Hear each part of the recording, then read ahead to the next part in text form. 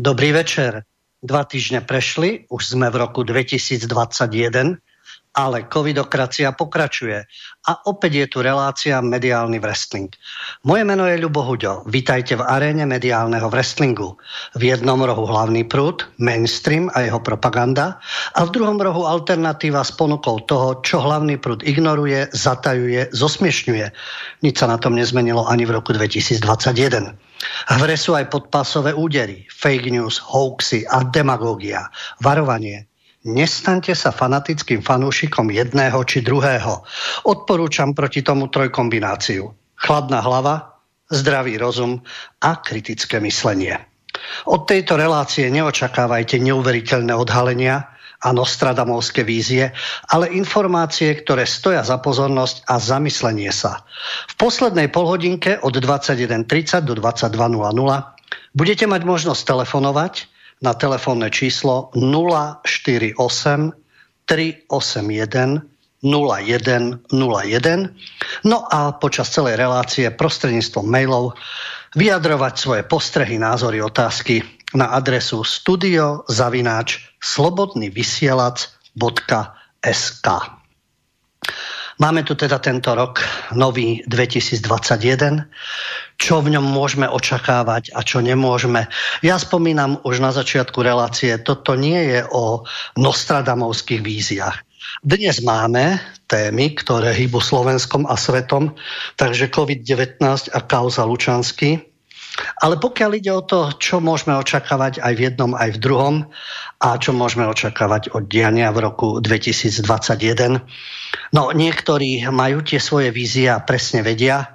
Ja si nedovolím povedať, čo presne môže nastať, ale dôležité je, že v rámci tohto súboja a v rámci mediálneho wrestlingu máme právo na informácie, respektíve si ich musíme aj sami dohľadávať, pretože mainstream v tomto prípade zlyháva. O tom je táto relácia, o tom sú aj tieto kauzy, ktorým sa budeme venovať. Ale pokiaľ ide o tú budúcnosť, čo a ako, je tu tá vízia, že niekto dokáže takéto veci predpovedať.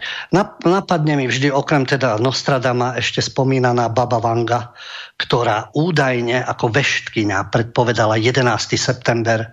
Dokonca mala víziu, že Vladimír Putin bude vládnuť svetu.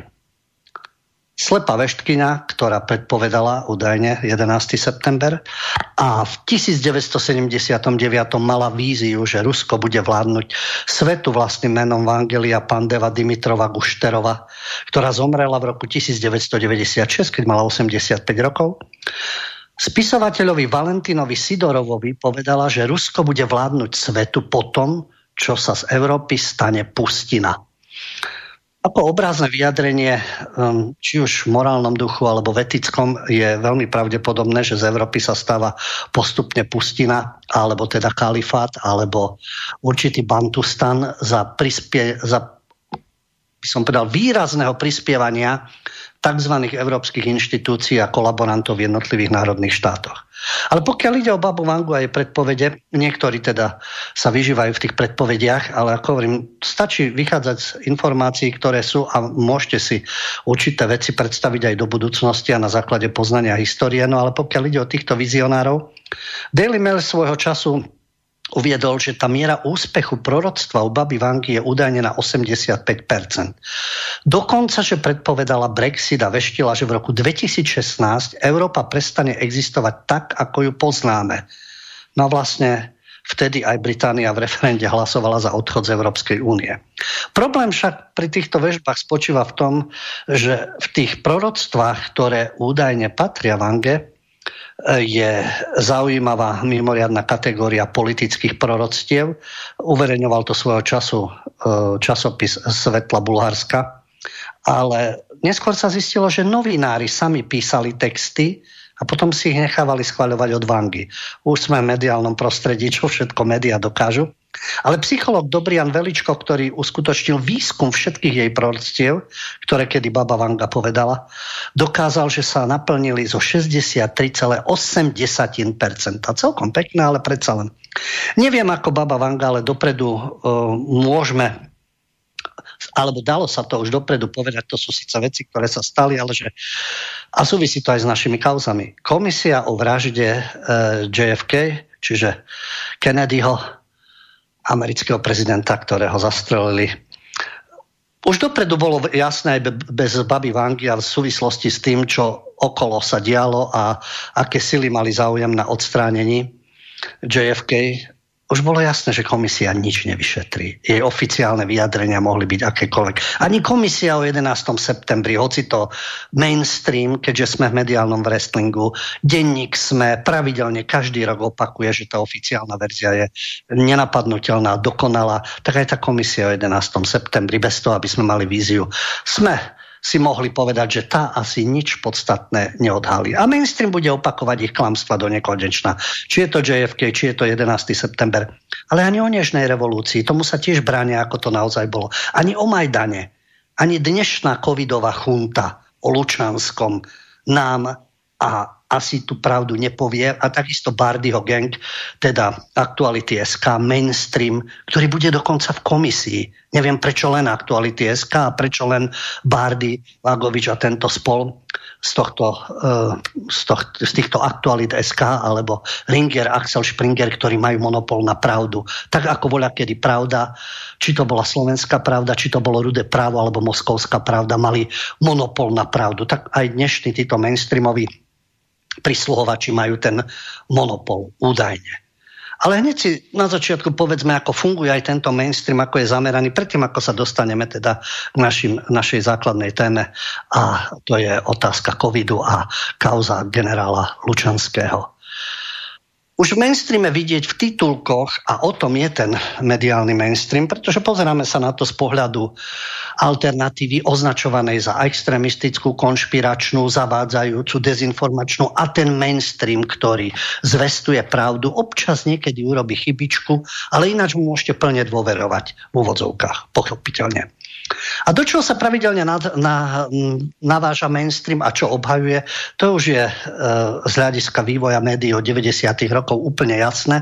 Takisto to bude aj v súvislosti s covidom a s generálom Lučanským. Ale uvediem teda len taký príklad.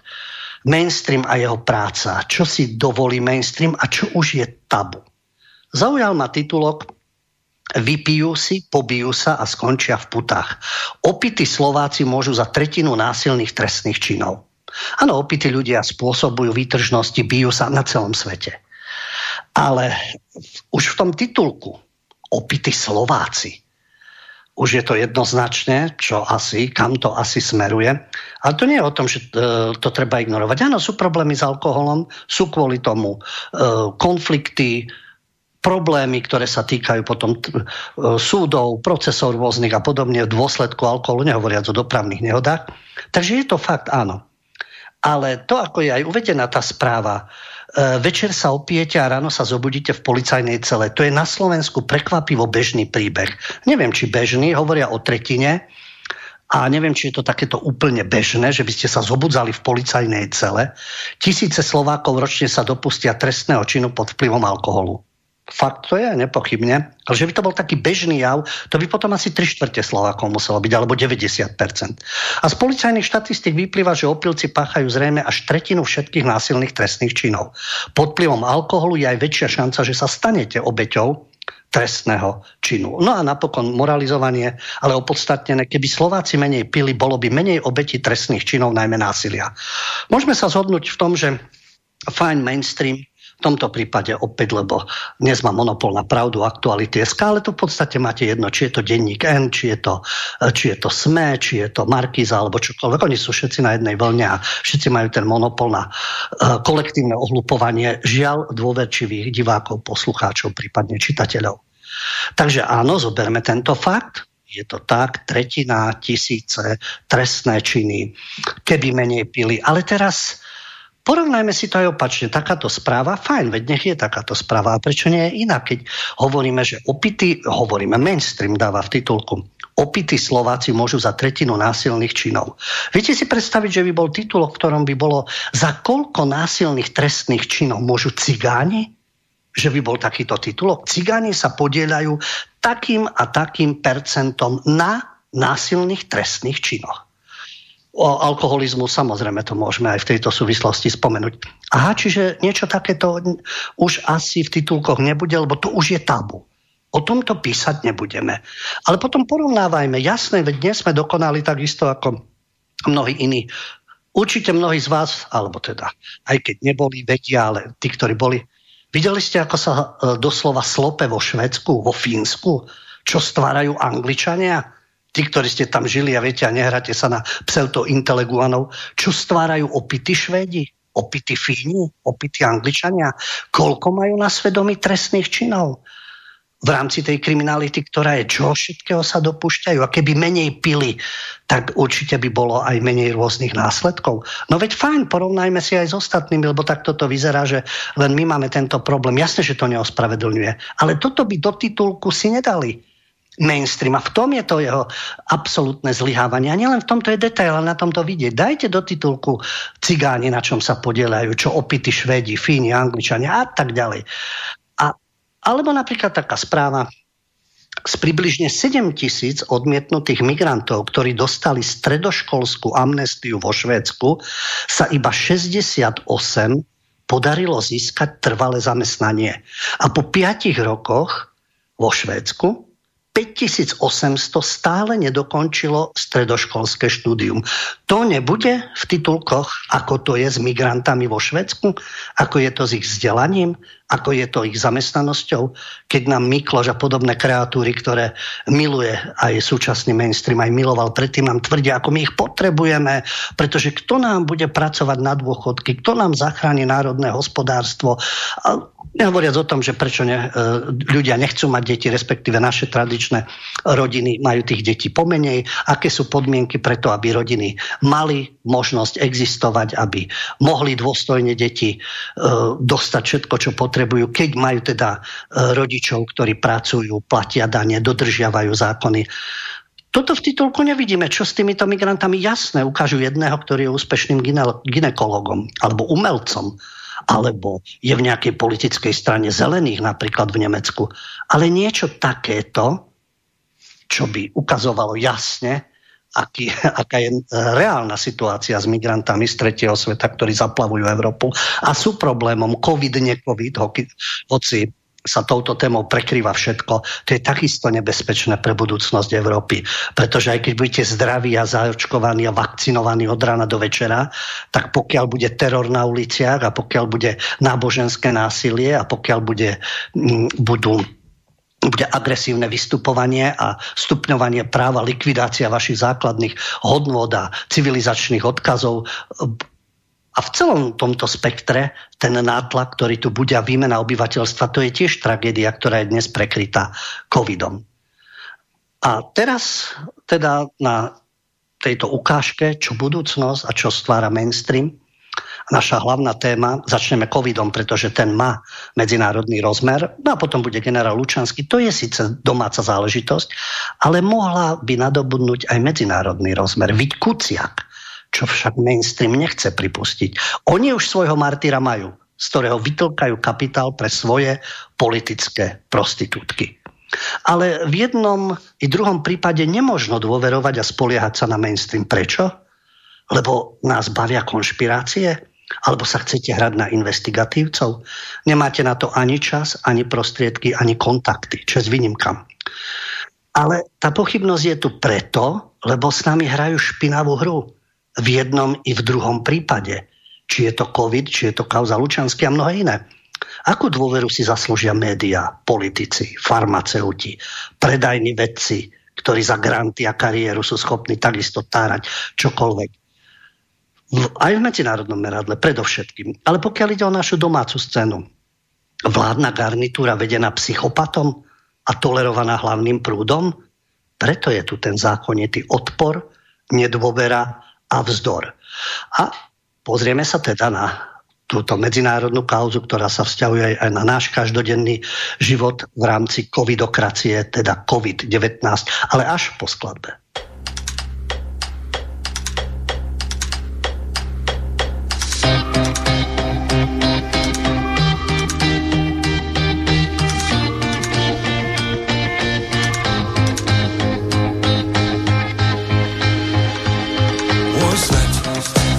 vlna tsunami, môj svet, čo teba dala mi, môj svet, plitký aj hlboký, môj svet, prúd silný, divoký, môj svet, to on ma učil žiť, môj svet, brániť sa aj byť, môj svet, búrkam odolať, nevzdávať sa, spievať, hrať. Stále hrám a do tmy ti spievam, stále hrám, len tma rozumie nám, stále hrám. Možno z tých tónov cítiš nás, stále hrám. Ja verím tým piesňam, stále hrám. A nikdy to nevzdám, stále hrám. Všetko to krásne cítim zás. Môj svet, tá vlna tsunami, môj svet, čo teba dala mi, môj svet, je tichou hladinou, môj svet, aj prázdnou bublinou, môj svet, to jemu ďakujem, môj svet, že už ti rozumiem, môj svet, keď vravíš ruku daj, nevzdávaj sa, spievaj, hraj. Stále hrám a do tmy ti spievam, stále hrám, len tma rozumie nám, stále hrám. Možno z tých tónov cítiš nás, stále hrám. Ja verím tým piesňam, stále hrám. A nikdy to nevzdám, stále hrám. Všetko to krásne cítim zás.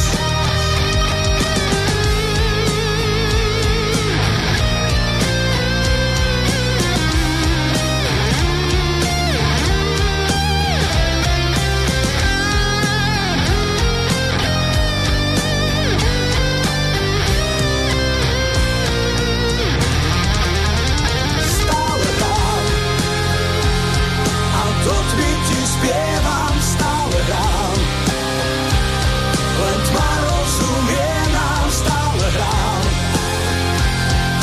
Možno z tých tónov cítiš nás, stále hrám. Ja verím tým piesňam, stále hrám.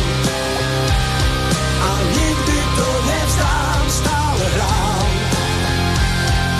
Všetko to krásne cítim zas.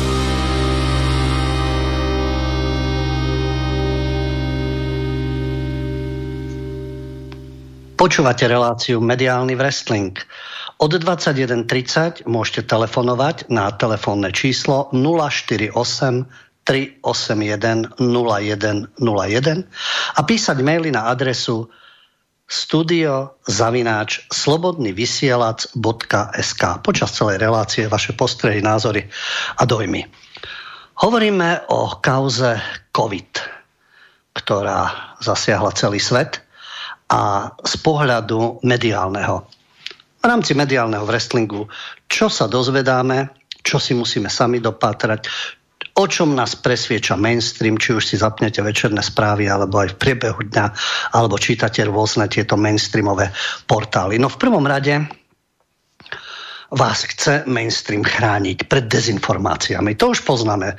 Ide len o to, že v rámci toho mediálneho wrestlingu a toho zápasu medzi mainstreamom a alternatívou, čo sú dezinformácie a čo je pravda, respektíve informácie, ktorým sa dá dôverovať, alebo či sú tie informácie skutočne plnohodnotné a z každého názorového spektra. O to sa nám postará spoločnosť Facebook, ktorá už koncom minulého roka oznámila, že začne na svojich platformách mazať dezinformácie o vakcínach na COVID-19. Facebook vieme, že je populárny a populárnejší už ako tradičné zdroje mainstreamové, ale takisto je mainstreamovou sociálnou sieťou, ktorá aj v tomto prípade vidieť určité názory preferuje, určité potláča, ktoré definuje ako dezinformáciu.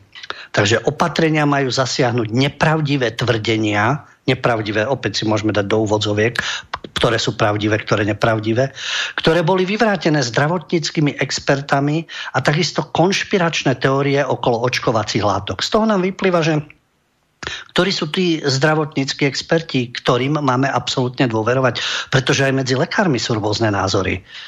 Aj medzi zdravotnými sestrami, aj medzi epidemiológmi, aj virológmi a rôznymi odborníkmi sú rôzne názory. A ktorí sú tí experti, ktorým máme absolútne dôverovať? A ktoré sú tie farmaceutické firmy, ktorým máme absolútne dôverovať? A tie konšpiračné teórie, z toho vyplýva, že len nekritizujte nejakú vakcínu, očkovaciu látku, lebo ste antivaxer a ste pometenec a pozor, kiahne tu boli a keby sme neočkovali a osypky a podobne, tak už naše deti neexistujú, my neexistujeme a podobne. A to všetko sú konšpiračné teórie. Ako náhle nabehne nová vakcína, o tom nemáme pochybovať. Ukážeme si neskôr správy. Práve z tohto prostredia pochybujú o tom ľudia. No a Facebook od vypuknutia pandémie zavádza pravidlá, ktoré sú proti tvrdeniam, by mohli viesť k nejakej fyzickej újme a proti užívateľom týchto platformiem. A zobrazuje informácie od Svetovej zdravotníckej organizácie. Opäť inštitúcia, ktorej máme absolútne dôverovať, ktorá častokrát už zlyhala. Už v lani odstránil Facebook 12 miliónov príspevkov s dezinformáciami podľa nich na tému pandémia choroby COVID-19. Nepochybne sú tam aj dezinformácie. A či Facebook striehne nad pravdivosťou tých informácií, ktoré sa k nám môžu dostať, to je úžasné od nich, a ktoré označuje za dezinformácie. A spolupracuje s Twitterom, s YouTubeom a chce sa spojiť aj s vládami a vedcami. A znovu sa k tomu dostávame. Čo sú to za vlády? Čo sú to za vedci? Keď vedci, to, čo som naznačil na začiatku, je taký pekný termín scientitúti, tak ako sú prostitúti, juristúti, čiže ľudia, ktorí vo svojom odbore, či sú to právnici, či sú to vedci, sa častokrát zapredávajú za výhody. Rôzni odborníci, ktorých aj vidíme, prepojení na farmaceutické firmy, financovaní farmaceutickými firmami a iní vedci, ktorí majú odlišný názor. Ktorí budú tí správni vedci a ktoré vlády sú tie dôveryhodné. To nie je o tom šíriť nedôveru všeobecne, ale keď niekto zlyháva pravidelne, prečo by sme mu mali dôverovať? Či je to mainstream, či sú to niektorí zapredaní vedci, alebo rôzne pochybné vlády.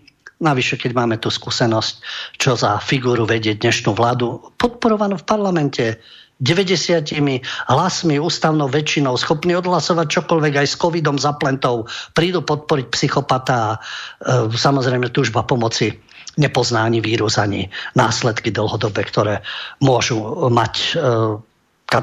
priniesť katastrofu celému národu a celému štátu. A pokiaľ ide o Facebook, tak Facebook oznámil, že vzhľadom na nedávne správy o tom, že vakcíny na COVID-19 budú nasadené po celom svete, no už pomaly sú, to bolo koncom minulého roka, začneme z Facebooku a Instagramu odstraňovať nepravdivé tvrdenia o týchto vakcínach, ktoré boli vyvrátené odborníkmi na verejné zdravie. A samozrejme, že budú likvidovať aj konšpiračné teórie, o ktorých dnes vieme, že sú nepravdivé. A znovu sa dostávame k tomu, kto sú tí odborníci, ktoré konšpiračné teórie im nevyhovujú. A to všetko bude Facebook v rámci teda toho wrestlingu mediálneho na tej strane mainstreamu aktívne teda pôsobiť na ľudí, pretože dezinformácie, sprisahanecké teórie o posudzovaných vakcínach, čiže máme absolútne dôverovať. A prečo by sme nedôverovali, keď sa pozriete aj do minulosti? Vždy sa dalo dôverovať farmaceutickým firmám, určitým lekárom, určitým vládam. Takže všetko, akékoľvek výhrady alebo otázky sú dezinformácie a sprisahanecké teórie. Napríklad, že cez očkovanie bude uskutočňovaná kontrola populácie. A prečo by nie? Veď to je úplne jednoduché práve.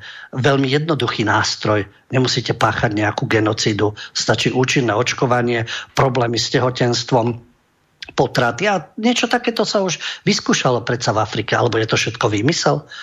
Alebo že sú to prípravky navrhované tak, aby ľuďom spôsobili zdravotné problémy. Teraz sa všetci vytešujú, tí, ktorí sa dali zaočkovať. Pozrite, nič, no niekto kde si odpadol, ale vy viete, aké to bude mať následky neskôr. Ja dôverujeme tej firme Pfizer a BioNTech a podobne. Im dôverujeme absolútne aj tým vedcom, ktorí to obhajujú. Takže zatiaľ, keď tie problémy nevidíme, že vám nenarastie hneď 3 hlavy po očkovaní, alebo všetko vám funguje, tak je všetko v najlepšom poriadku. A možno, že to bude tak aj po 5, po 6 rokoch, alebo sa objavia iné teórie, kedy budú tie následky neskôr, alebo nebudú žiadne. Ale opäť tá otázka, čomu máme dôverovať? Naozaj tým panákom, ktorí sú na televíznej obrazovke, alebo ktorých mainstream presadzuje v rôznych rozhovoroch, že to sú spoľahlivé zdroje? A zoznam týchto tvrdení, ktoré spadajú pod novú politiku, ako tvrdí Facebook, bude upravovaný na základe odporúčaní zdravotníckych orgánov. Čiže oni postupne budú určovať, čo môžete vedieť o danej vakcíne, o danom očkovaní, o daných následkoch, vedľajších účinkoch a podobne. A čo už je dezinformácia, konšpiračná teória a niečo, čo by ste už nemali vedieť. To je mainstream. Ale sú tu údaje, ktoré takisto nie sú žiadnym tajomstvom. Poďme teda na tieto údaje. Na koronavírus v roku 2020 bolo 1,8 milióna úmrtí. V 2020 zomrelo na rakovinu takmer 9 miliónov ľudí. 5 miliónov v súvislosti s chorobami, ako sú dôsledky fajčenia, malárie, alkoholu a tak ďalej. Do príčin úmrtia s položkou pacient zomrel s covidom je porovnateľných 1,7 milióna obetí HIV, čiže AIDS. Ďalšia otázka, a to sú tieto čísla, položky pacient zomrel s covidom, či sú presné? Pretože údaje Centrum pre kontrolu chorôb v USA naznačujú CDC, že 40 až 50% úmrtí na tzv. COVID-19 nie je v skutočnosti dôsledkom samotného vírusu, ale ide o obete, ktoré síce mali koronavírus, ale zomreli evidentne pre iné príčiny. Ale my v rámci mainstreamu, keď si len zoberiete titulky v slovenských médiách, a musíte byť odolní, pretože keď čítate tie titulky, to je ten mediálny valec a vymazávanie, preprogramovanie mozgu. Keď to všetko čítate z toho mainstreamu, tak ako buď sa na smrť vystrašíte, alebo nechce sa vám žiť, alebo sa budete triasť až dovtedy, kým vás vakcína nespasí, o ktorej teda nedostanete žiadne dezinformácie a konšpiračné teórie. Takže len niektoré titulky zo slovenských médií. Nakazených je 85 miliónov ľudí. Analytik predpovedá, čo príde už o pár dní. V nemocniciach 20 000 ľudí, hrozivé číslo zomrie. Zdravotníka zabil COVID. Jozef zachraňoval pacientov, sám podľahol nákaze. Na Slovensku pribudlo viac ako 200 úmrtí, PCR testy odhalili stovky nakazených. V Británii prekročil počet úmrtí 75 000. Nový variant kmeňa koronavírusu už aj na Slovensku. Nakazení sú 2 maloletí. Nový variant kmeňa koronavírusu šíriaci sa z južných oblastí Anglicka zaznamenali u 2 Slovákov vo veku 9 a 10 rokov. No, hrôza za hrôzou. Navyše, keď sa dozviete, že po završení posledných klinických testov sa objavili správy o novom, oveľa nákazlivejšom variante SARS-CoV-2, ktorý sa po prvýkrát objavil v Británii. Už len titulok. Profesor, ktorý pomáhal s vývojom vakcíny, varuje. Hrozí, že na tomto očkovanie zlyhá. No tak už ani v očkovaní nemáte nejakú istotu. Už ani v tomto vakcinačnom programe proti SARS-CoV-2 nemáte šancu, lebo už je nová mutácia. No a nové správy podľa britského denníka Daily Mail pochádzajú od oxfordského profesora, no keď je oxfordský, tak tam nie je o čom pochybovať, Sira Johna Bella, ktoré hovoria o ďalšom druhu koronavírusu. COVID v kolíske života očividne opäť zmutoval, no tento raz reálne hrozí, že na mutanta nemusia stačiť ani nové vakcíny. Takže týmto nás krmí mainstream a odborník z Oxfordu John Bell, ktorý nám povie, že ani toto očkovanie ešte nie je nič, lebo je tu mutant. Už ste dostatočne vystrašení? Lockdowny, testovanie, očkovanie. Psychopat na čele vlády nám hovorí, ako pozabíjame starých rodičov, lebo ich nakazíme. Všade budú mŕtvi a budeme kopať hroby. To je mainstream. Ja len poviem osobný zážitok. Ja sa pamätám teda, vzhľadom na svoj rok narodenia, na 80.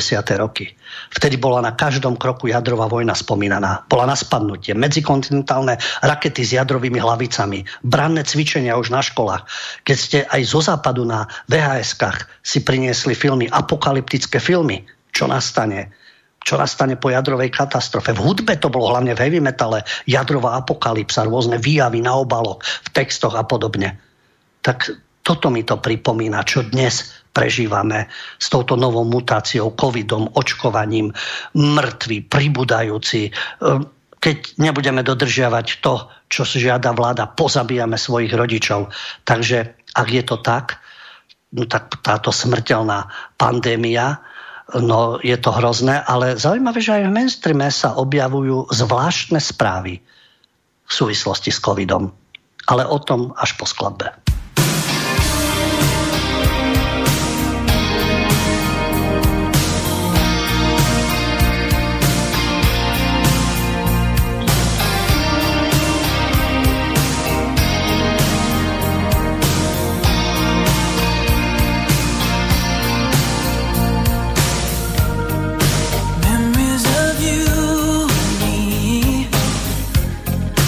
Tumble inside my head.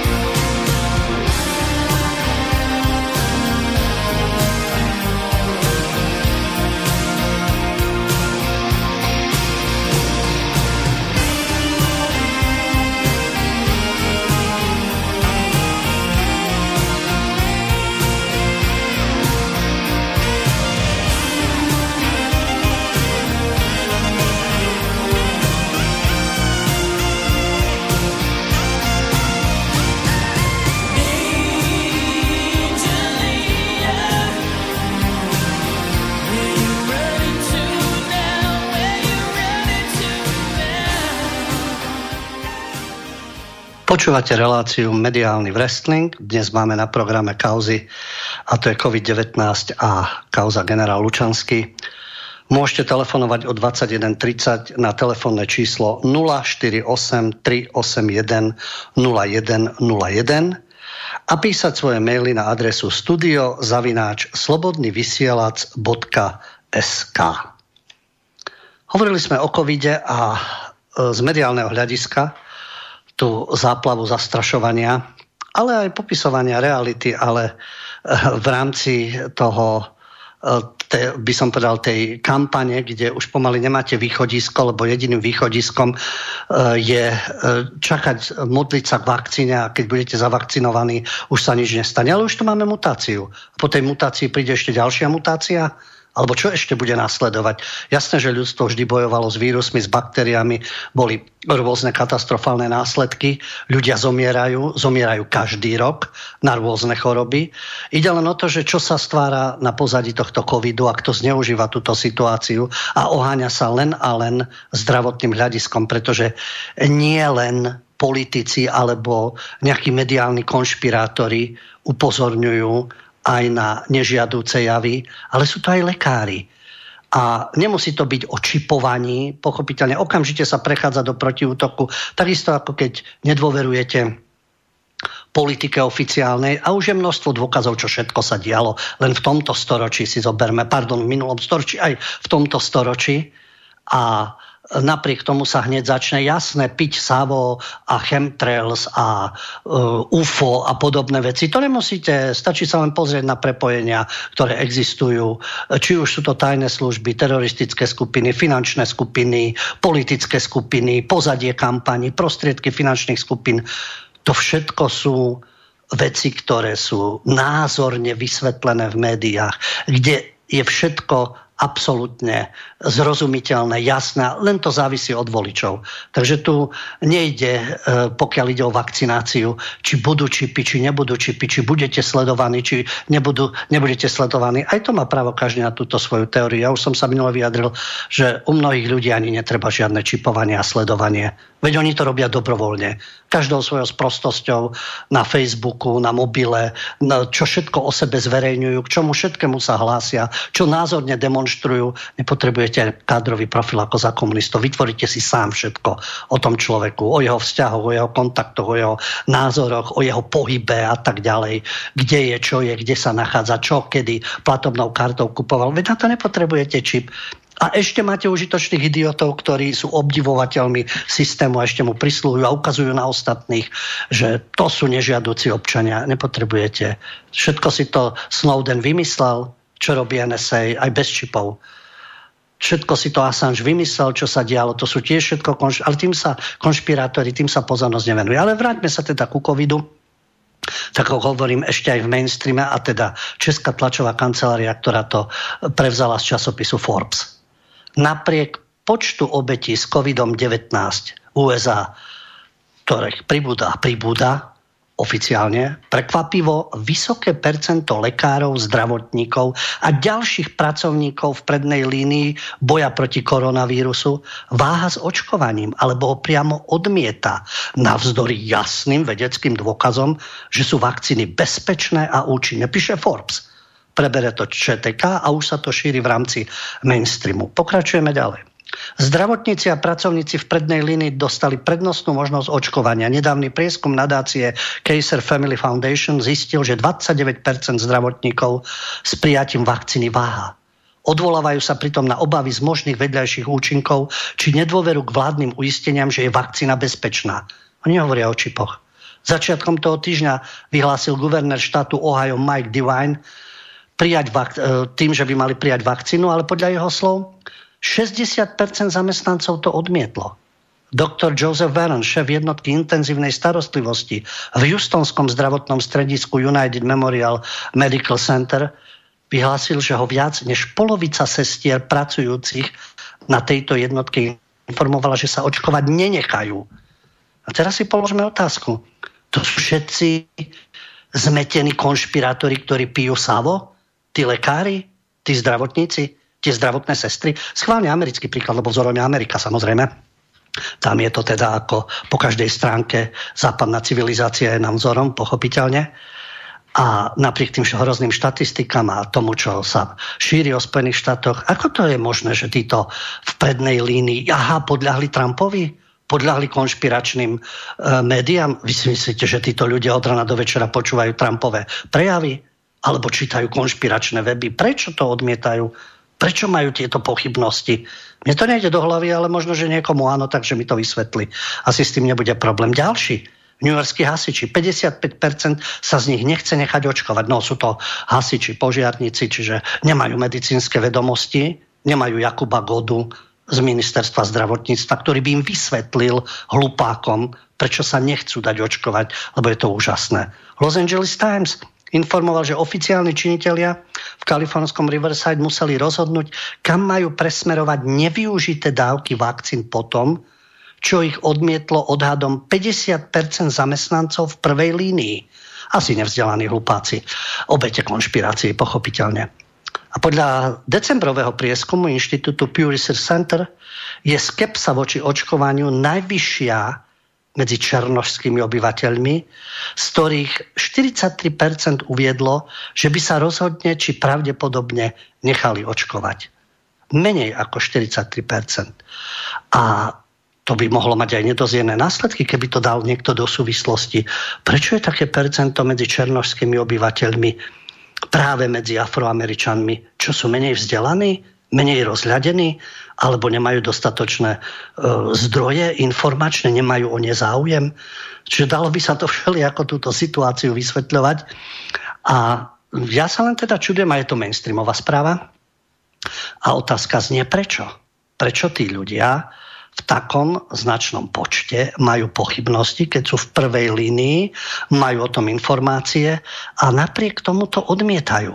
No asi nepochopili, fakt sú obeťami asi kruhov obily a Sava, ale vysvetľovať to týmto, to môže skutočne len demagogia a la mainstream. No ale prejdime domov na našu domácu pôdu a nie, že by som sa vyžíval v morbidných správach, ale žiaľ Bohu, keď tú morbiditu do nás tlačia od rána do večera a na každom kroku pomaly už Nitra bude uzavretá a neviem, čo ešte bude a len čakám, kedy v štýle Národnej gardy to obsadia a ľudia v skafandroch budú pobehovať, aby zachránili tento národ. Ale jasné, že treba v zdravotníctve robiť opatrenia. Nehovorím o úplnej ignorácii, ale efektívne opatrenia, aby to neviedlo len k tomu, že sa zneužíva daná situácia a straší sa 24 hodín denne.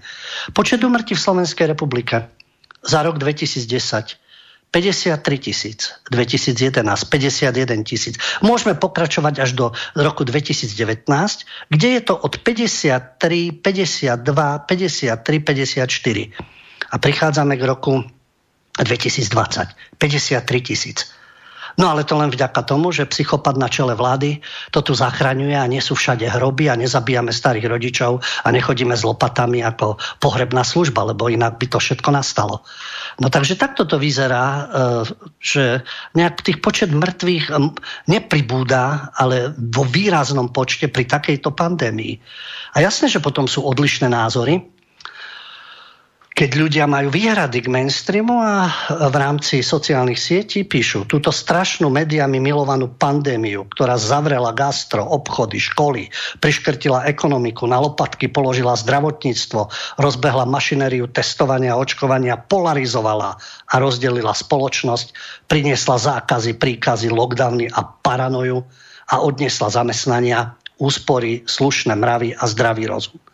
No, takže to je iný názor, asi zrejme neprípustný. A pozrieme sa trošku do minulosti. Všetko je to samozrejme konšpirácia a fantázia. Škoda, že sa niektoré tie fantázie tak naplňajú v praxi, ale je to nepochybne náhoda, veď pochopiteľne ako ináč.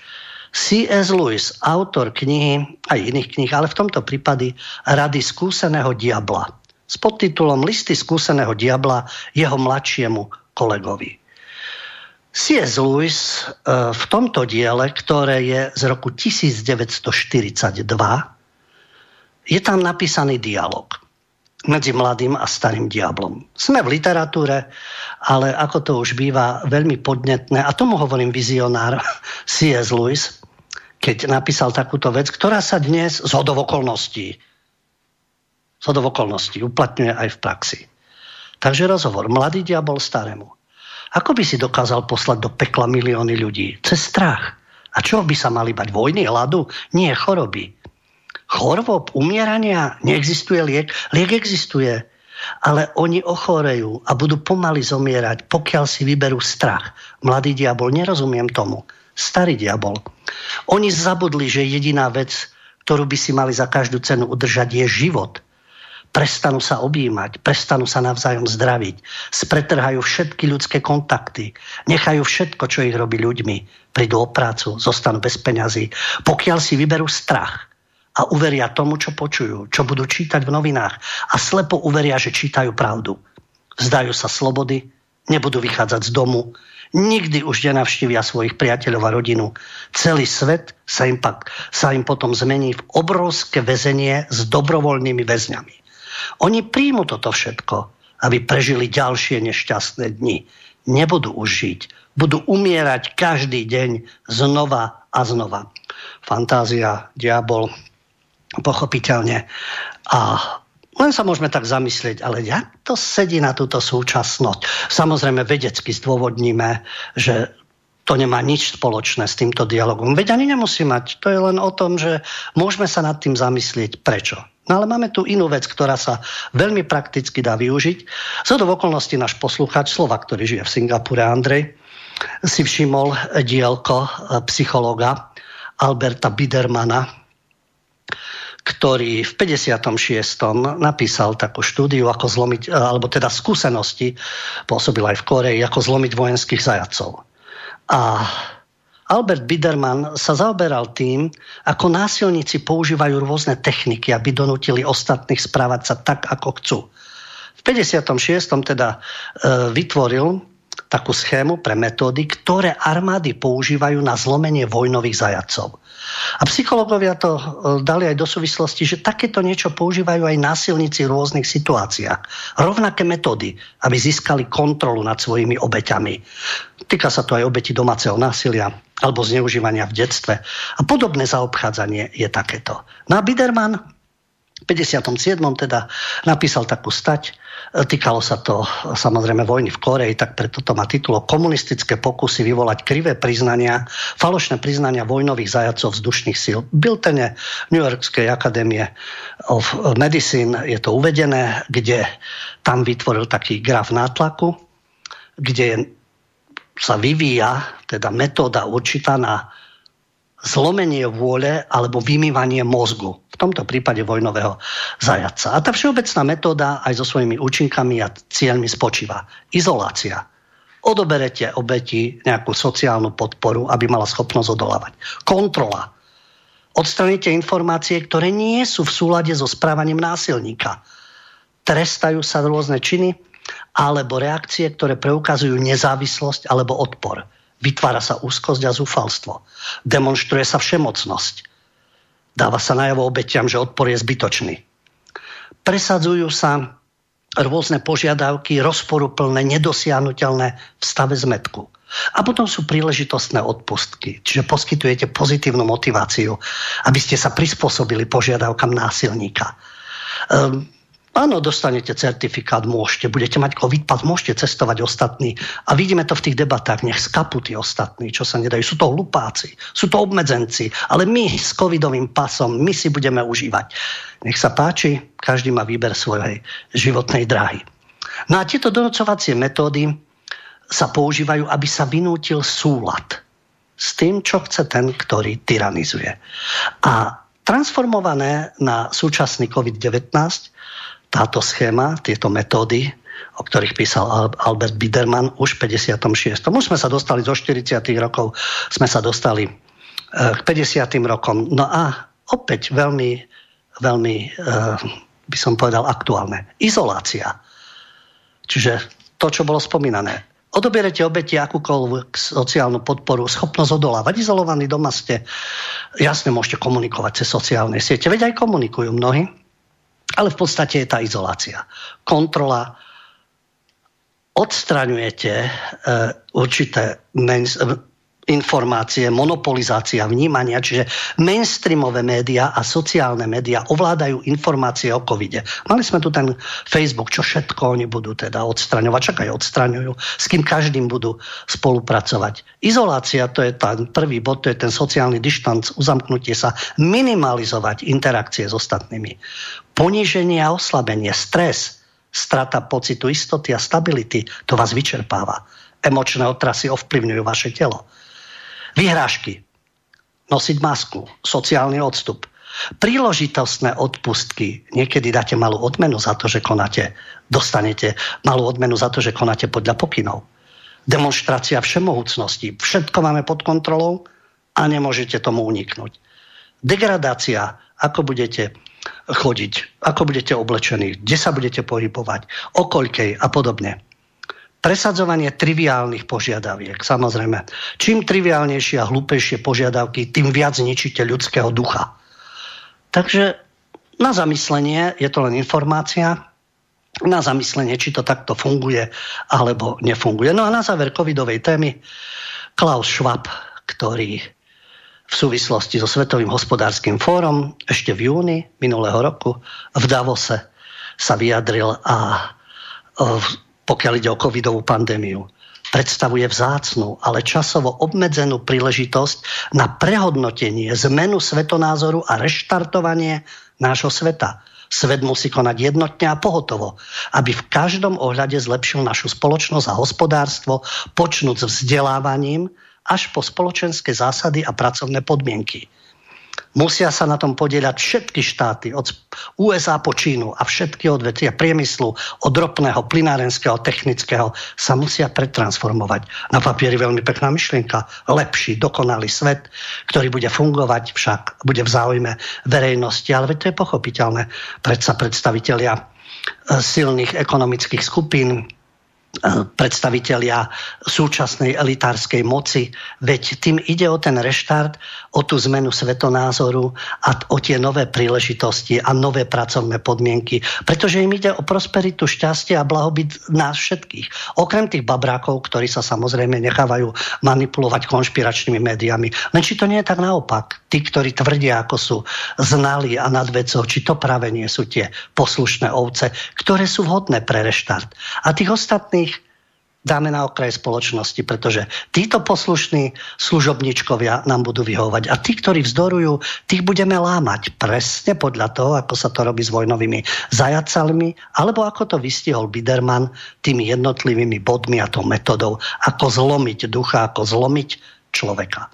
No a po skladbe sa budeme venovať kauze Lučanský.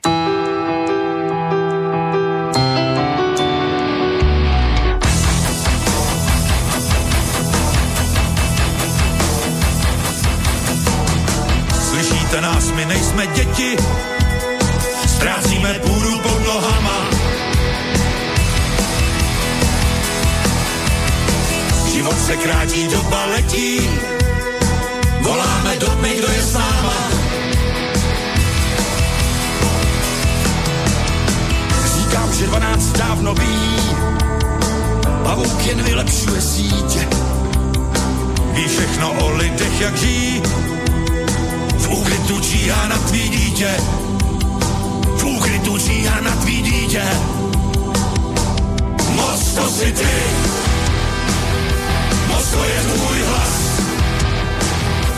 Mlčení je souhlas. Možná přichází tvůj čas. Moc to jsme my. Moc to je náš hlas. Moc to si ty. Jen musíš zvolit ty.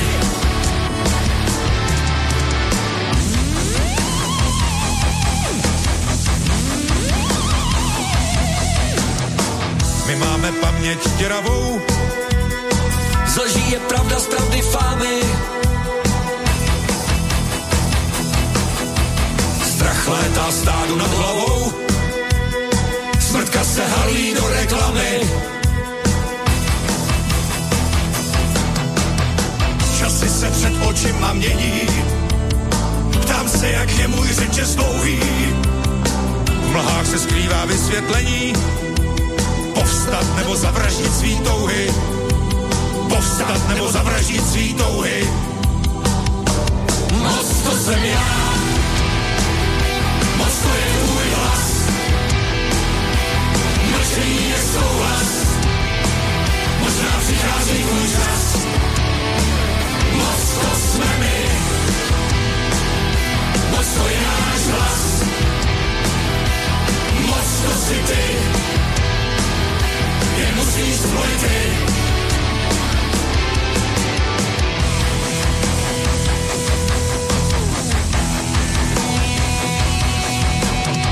Kde skončí hrdý občan státu, kterého právě smetli k zemi. Svoboda oběť atentátu, možná se sejdem za mřížemi. Slyšíte nás, my nejsme děti, už toho máme plný zuby. Memento mori, roky letí, nebudeme držet huby. Nebudeme držet huby. Moc to si ty. Moc to je tvůj hlas. Mlčení je souhlas. Možná přichází tvůj čas. Moc to jsme my. Moc to je náš hlas. Moc to si ty. Ty musíš volit ty.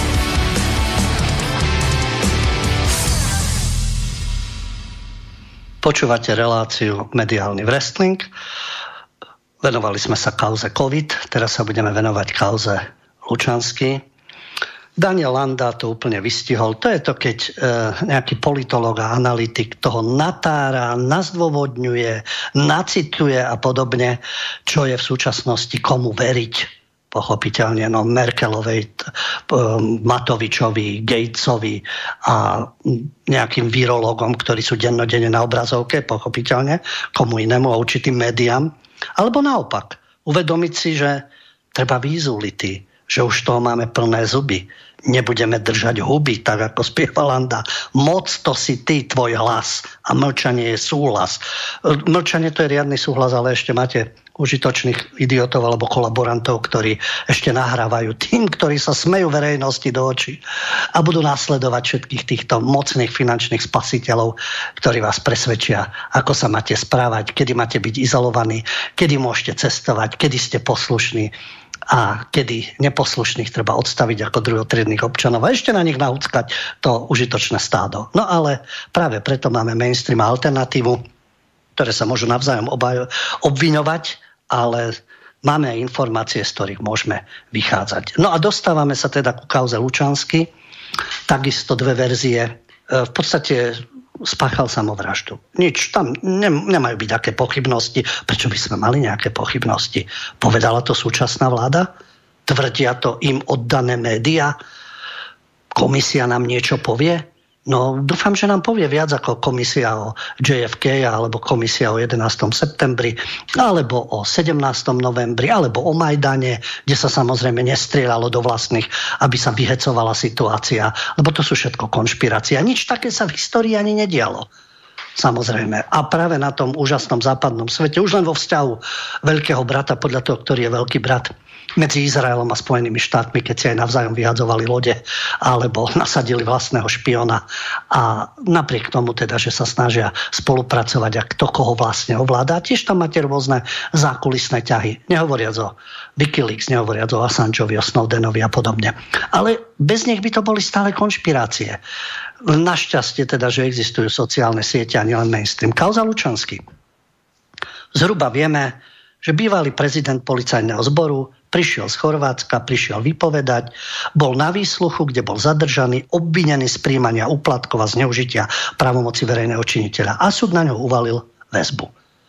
No a keďže prokurátor na jeho uväznenie pre obvinenie z korupcie v kauze Judáš vyhovel, návrhu prokurátora vyhovel teda trestný súd a rozhodol o jeho umiestnení do kolúznej väzby v Prešove vo väzení. To bolo 6. decembra. Medzi tým sa bývalý prezident policajného zboru a generál Milan Lučanský zranil tak nešťastne, pošmykol sa na svoje papuči a udrel sa o posteľ, trošku si zranil oko, potom ešte kľukoval a napokon to trebalo zachraňovať to oko, ale nič sa vlastne nestalo. No a napokon teraz sa obesil v prešovskej väznici na teplákovej bunde. Toľko oficiálne.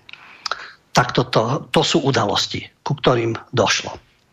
Mainstream pochopiteľne spustil kampaň, kto iný, veď práve preto je v komisii Bardyho gang. Okamžite titulok: Na rovinu s ministerkou Kolíkovou Lučanského nezbili dozorcovia, zabil sa sám. V titulku je všetko jasné. To s tým okom a s tými zraneniami, to nespôsobili dozorcovia? Nespôsobili. Mainstream tvrdí, že nie. Ministerka Kolíková za ľudí, už len to za akých ľudí je tam a kto stal na čele tej strany, už to vypovedá o niečom. Ale ministerka vyhlási, že to, čo sa deje okolo smrti Milana Lučanského, ona je znechutená z dezinformácií. No z dezinformácií sme znechutení. Tí, ktorí sme skôr narodení už z predchádzajúceho režimu a tí, ktorí si dobre pamätajú už 90. roky, tak takisto z tých havloidných prázdnych rečí a z celej tej garnitúry, ktorá sa hrala na demokratov, takisto z tých dezinformácií môžeme byť znechutení. No ale Kolíková je pri moci, takže tvrdí, že to všetko politicky zneužívané opozíciou. Jej názor, pochopiteľne. Mainstream dá priestor tomu, že sú zverejnené dokumenty. Tak tá kauza je veľmi aktuálna, pochopiteľne u nás a v Českej republike tomu venujú pozornosť, takže právo prinesie informácie, aj iné zdroje, aj u susedov o tom, aké boli zverejnené dokumenty. A v tých oficiálnych dokumentoch, pokiaľ ide o bývalého policajného prezidenta Milana Lučanského, jasné, že dokumenty nepotvrdzujú zranenie, ktoré by zavinila iná osoba, pokiaľ ide, či už to bolo so zranením predchádzajúcim, alebo je to so samovraždou na tej teplákovej bunde a väzenská stráž nenesie vinu na jeho zranení a smrti a cudzie zavinenie ošetrujúci lekár vylúčil. No a v súvislosti s tým, že nejakí konšpirátori o niečom rozprávajú, tak Mária Kolíková vytvorila kontrolnú komisiu za účasti koalície a opozície. Toľko oficiálne správy.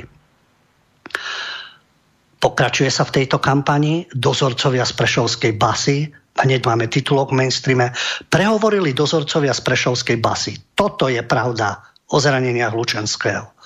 No, keď je toto pravda, samozrejme Bulvár plus 7 dní, plus 1 deň, aktuality, toto je pravda. No, tak je tam pravda, už vieme, pretože konšpirátori tvrdia, že ho zbili dozorcovia, ale veci sa majú úplne inak. Tvrdí mainstream. Kto chce, nech je presvedčený, že mainstream má pravdu. Dajme tomu, že v tom mediálnom wrestlingu je mainstream pozitívna postava, hovorí nám o pravde a takto to bolo a veci sa majú úplne inak. Oni tvrdia pochopiteľne, že nič sa také nestalo. Za všetko si mohol sám, to prvé zranenie a to druhé je jasná samovražda. Za to vdova Martina Lučanská upozorňuje, že keď bola pri jeho smrteľnej posteli, stopy na obesení na jeho krku nevidela. A nemal teda strangulačnú rihu, teda tú rihu po škrtení, po obesení. No ale súdna znalkyňa hneď pre mainstream povie, nemusí byť, ak by bola škrtidlom mäkká a široká tkanina, môže sa to objaviť až po smrti. Máme túto oficiálnu verziu. Ale bývalý vysoko postavený príslušník zboru väzenskej justičnej stráže vyzval napríklad dozorcov v Prešove, ktorí boli pri tom incidente, aby sa prihlásili na polícii, aby sa im uľavilo, lebo čas, keď bude musieť pre nich prísť polícia, sa už blíži.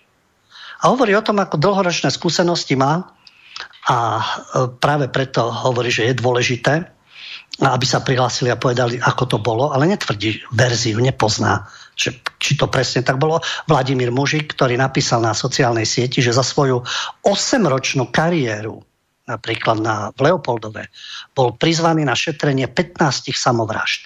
Ani v jednom prípade ako škrtidlo nebola tepláková bunda. Vždy je niečo prvýkrát. V prípade Lučanského podľa mainstreamu môže byť tepláková bunda. Mainstream. Ale vyjadrujú sa ľudia, ktorí napríklad v 90. rokoch boli, no tak vtedy tá alternatívna scéna nejaká ťažko mohla byť, ale dajme tomu opozičná. Ale ľudia, ktorí upozorňovali vtedy na rôzne zločiny a dostávali priestor mediálny, je to napríklad bezpečnostný analytik Milan Žitný, ktorý sa pre parlamentné listy SK vyjadril, že generála a bývalého šéfa polície zabili a Kolíková má jeho krv na svojich rukách.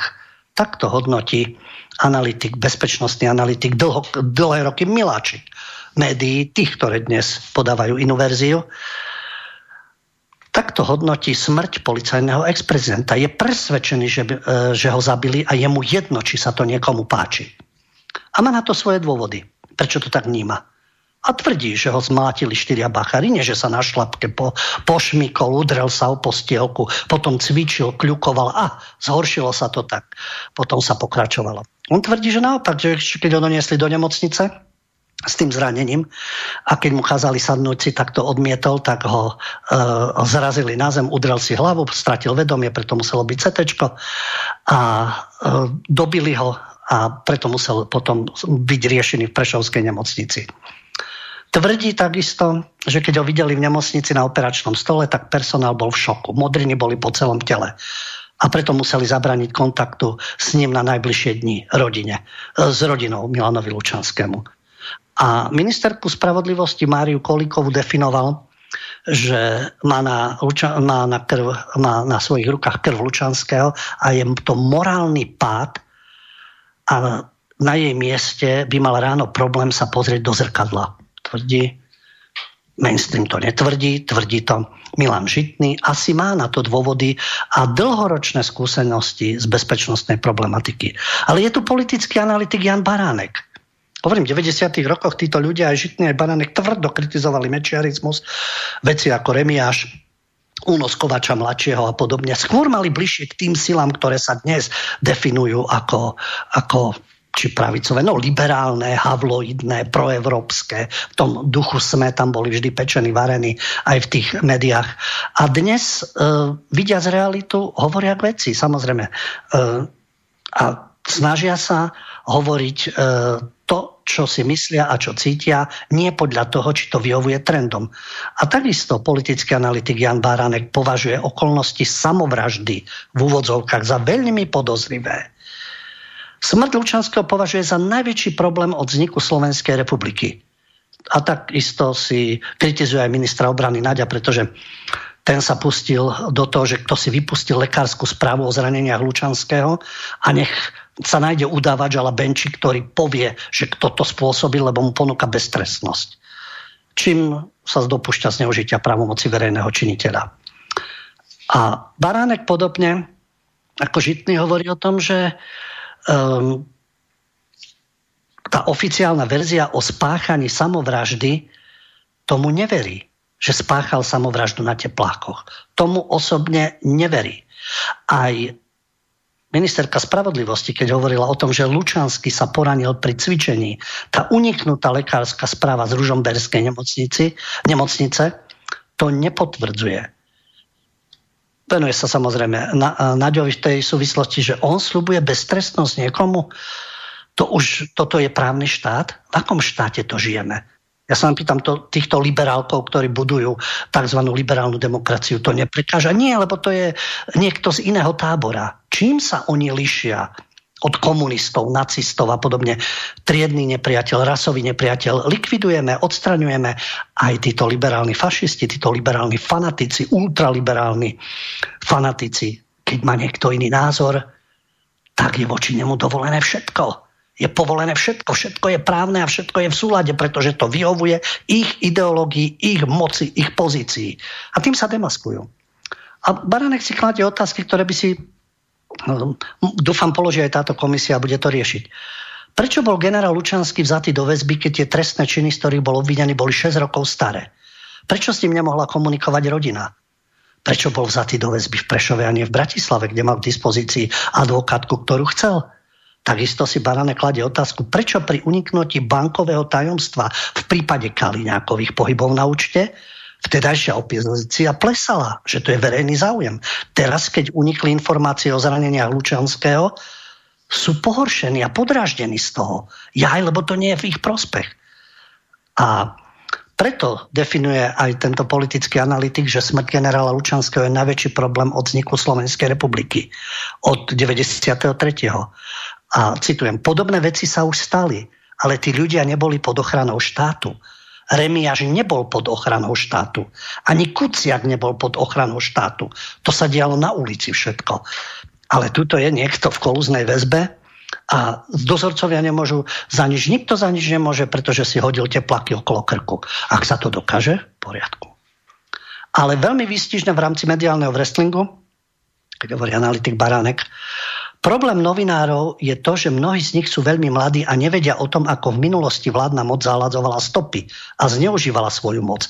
A také niečo si nevedia ani predstaviť. Preto píšu tak, ako si vládna moc želá. Pretože špinavosti sa dejú v akomkoľvek režime, či v totalitnom, alebo v takzvanom demokratickom.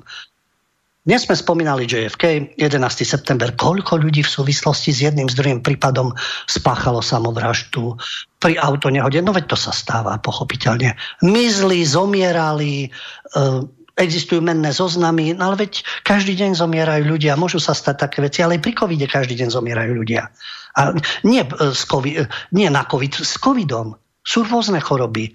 V dôsledku toho oslabený organizmus, imunita. Každý rok zomierajú ľudia. Chrypková epidémia je každý rok. Každý rok hlasíme, koľko je v nemocniciach ľudí, koľko zomrelo a že sa musia všetci na chrypku zaočkovať. Ak to nie je zaočkovaný, tak nemôže ísť do obchodu, ak nebude mať certifikát. No tak áno, potraviny museli nechať drogerie a lekárne. Takisto to dávkujú a stupňujú, kam až môžu zájsť. Takisto v rámci alternatívnej scény, či je niekomu sympatický alebo nie, bývalý premiér a právnik Čarnogurský, ktorý sa takisto k tomuto vyjadroval, Jan Čarnogurský, bývalý politický väzeň, bývalý premiér, právnik. A vyjadruje sa, že s tou myšlienkou samovraždy, keď niekto posilňuje, udržiava si fyzickú kondíciu cvičením, sa pohráva s myšlienkou samovraždy. Môže to tak byť, samozrejme môže, ale skôr sa to vylučuje. Ale čo naznačil? Existuje jediný dôvod. Vražda Jana Kuciaka a Martiny Kušnírovej. Prokurátor obžaloval z objednávky vraždy Mariana Kočneru a Alenu Žužovu, ale súd po dokazovaní ich oslobodil. Odsúdil strelcov, ale to boli pešiaci. Generál Lučanský sa dostal do konfliktu s vyšetrovateľom Juhásom, vyšetrovateľom vraždy Kuciaka a jeho snúbenice, pretože generál nepovažoval vyšetrovanie za dôkladné. Pokiaľ by mal generál len indície o hĺbšom pozadí vraždy Jana Kuciaka a jeho snúbenice, bol by to motív na jeho odstránenie. Hovorí Čarnogurský. Jasné, že konšpirácia. Pochopiteľne, len čo je zarážajúce, že celý ten mainstream hneď od prvých chvíľ vedel, žiadna prezumpcia neviny, prezumpcia viny. Vieme, že to bol Kočner a napojený na Smer a talianská mafia a išli Aktuality SK od rána do večera. Presne vedeli, aj keď oslobodenie týchto ľudí opäť, ale my to vieme, no nemáme dôkazy, ale my vieme, že to tak bolo. A teraz o Lučanskom je prezumpcia viny, takisto ako žiadne dokazovanie treba, vieme, že to takto bolo a my aj vieme, ako to bolo v tom väzení. No, uvidíme, čo dokáže komisia alebo záznamy, ktoré dnes Kolíková povedala, že nezverejní, takže budeme prekvapení. Ale opäť sa tu hrá špinavá politická hra, z ktorej sa vytlka kapitál. Tak ako tancovali na Kuciakovom hrobe, áno, vražda novinára odhalili strelcov. Naozaj si objednali títo alebo niekto iný vyšetriť, odhaliť, potrestať, spravodlivosť. Ale nie zneužívať politicky a vytlkať z toho kapitál. A čudujú sa svete, práve títo prestitúti z mainstreamu dokazujú, že takto postupujú. Najprv otázka komisie. No, skôr inak. Ešte niečím iným. Ku komisii sa dostaneme. Ale duo Bardyho gangu, Marek Vagovič, jeho zastupca a samotný Bardy. Najprv spúšťa Marek Vagovič. Už včera. Lučanský nie je Kuciak. Jeho smrť spojila konšpirátorov s mafiou. A už to tu máme. To je jedno, či sa stalo niečo také, alebo nie. Nesiahajte nám na Kuciaka. To je naša modla. To je náš politický kapitál. Z toho budeme ťažiť. Na tom sme si to postavili a budeme válcovať všetkých ostatných. Tí, ktorí sú skorumpovaní, áno, patria do väzenia. Tí, ktorí likvidovali iných ľudí, obohacovali sa, rozpredali. Takisto. Vagovič presne vie, že ktorí to boli a ktorí budú nedotknuteľní. Takže aj v prípade Lučanského to vyšetrujte tak ako Kuciaka. A takisto nie je prezumpcia viny, ale prezumpcia neviny. Ale dostávame sa k tomu. Podľa mainstreamu a tejto hlasnej truby, Ringier, Axel Springer, ale ako hovorím, to je úplne jedno, či je to ESET, alebo je to JNT, alebo Penta, alebo tam sú naladení rovnako s touto propagandou. Takže podľa Vagoviča neexistuje dôkaz, že príčinou smrti bolo niečo iné ako samovražda. Neexistuje, oni to už vedia. Neexistuje. Konšpirátori špekulujú o bitke či vražde. Ja neviem, je to úplne takéto jasné, či došlo k bitke alebo došlo k vražde. V tomto štádiu by som si nedovolil, je tu vyšetrovacia komisia, ale im je to už jasné. Šíritelia alternatívnych verzií, aby to bolo jasné, vieme, na koho sa naráža alternatíva, a napokon dospejú k názoru, že oni sú alternatíva. To je zaujímavé, tie kotrmelce týchto prestitútov, čo sú schopní. Takže Vagovič tvrdí, že šíritelia alternatívnych verzií nezverejnili nič relevantné. Pretože pri poznaní ich životných príbehov a dlhodobých postojov musí každému súdnemu človeku automaticky zasvietiť kontrolka. Áno, nepochybne pri poznaní životných príbehov súčasnej garnitúry a pri poznaní tej služby, ktorú vykonávajú v aktualitách SK, mi takisto zasvieti kontrolka. Oni tvrdia, že to ide buď o padlých oligarchov, všetci tí, ktorí sa zaujímajú o prípad Lučanského a neveria oficiálnej verzii, jasné, že to sú buď padli oligarchovia z prostredia Smeru, nedôveryhodní analytici v službách bielých golierov, alebo čistokrvní konšpirátori, užitoční idioti, ktorí idú z princípu vždy proti mainstreamu. Je to asi tak, jak Kryl spieva Vrah na ulici o morálce, káže Vagovič, ktorý je užitočný idiot liberálneho, to ťažko povedať, tejto liberálno-perverznej diktatúry, bude hovoriť niekomu o užitočných idiotoch. Keby sme už o konšpiráciách, to vie, ako to s Kuciakom naozaj bolo. A ak sa niekto rozhodne dobrovoľne odísť zo sveta, nemusí mu v tom brániť žiadne opatrenie.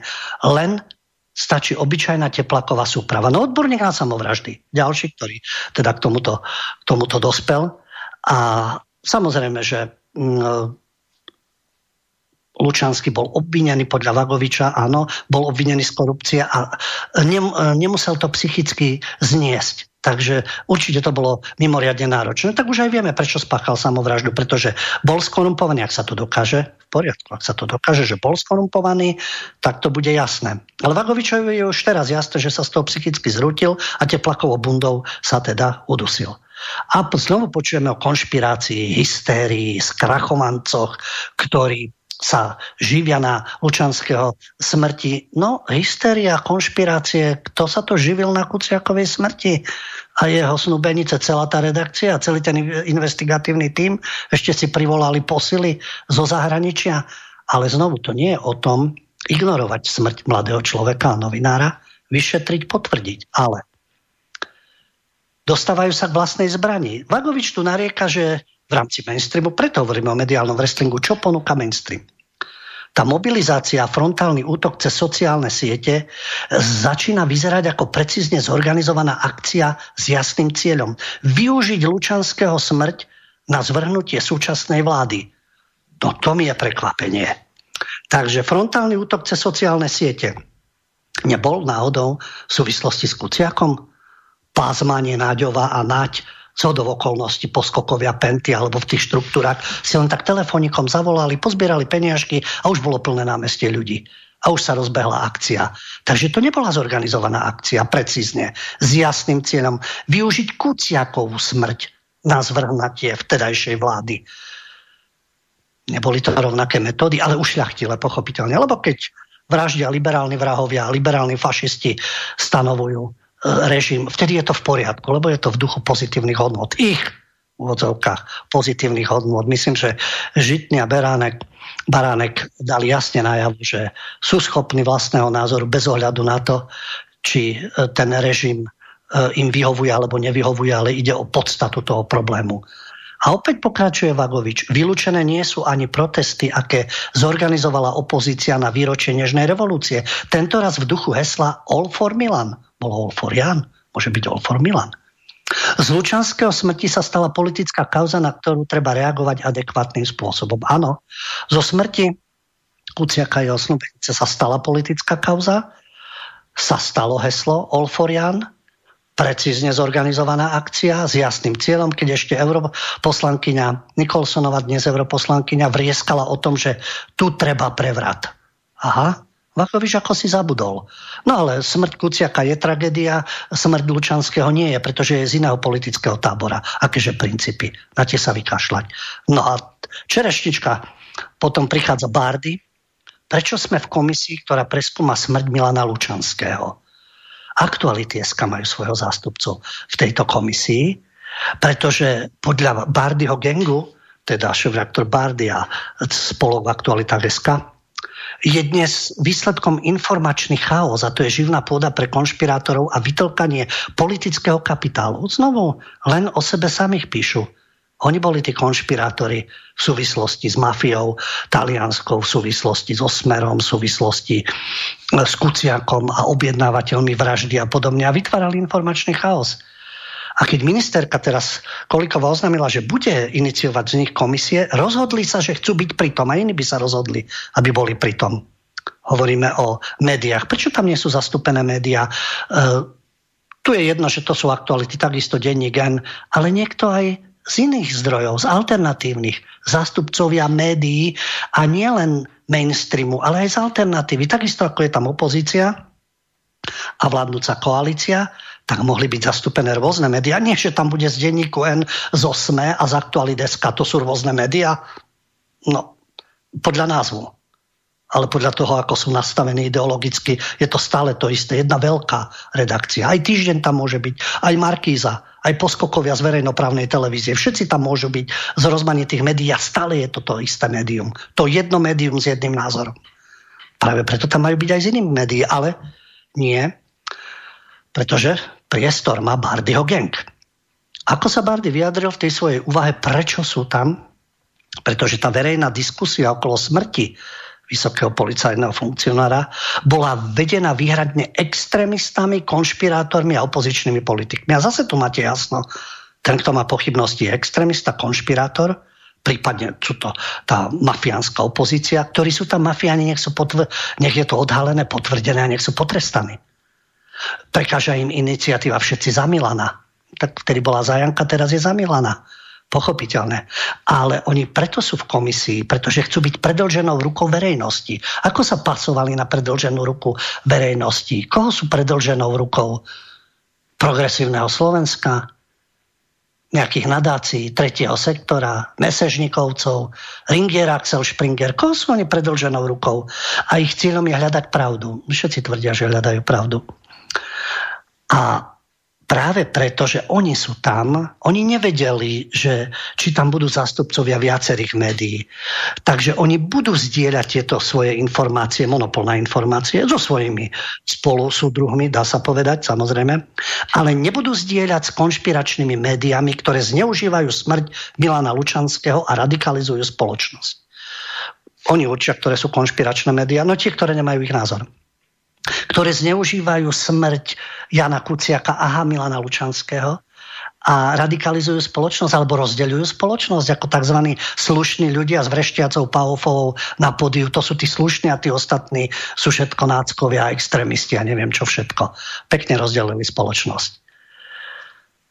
Keď dostali možnosť, a to priznáva Bárdy, po vražde Jána Martiny od ministra vnútra Kaliňáka, že sa môžu stať súčasťou vyšetrovacieho týmu, odmietli.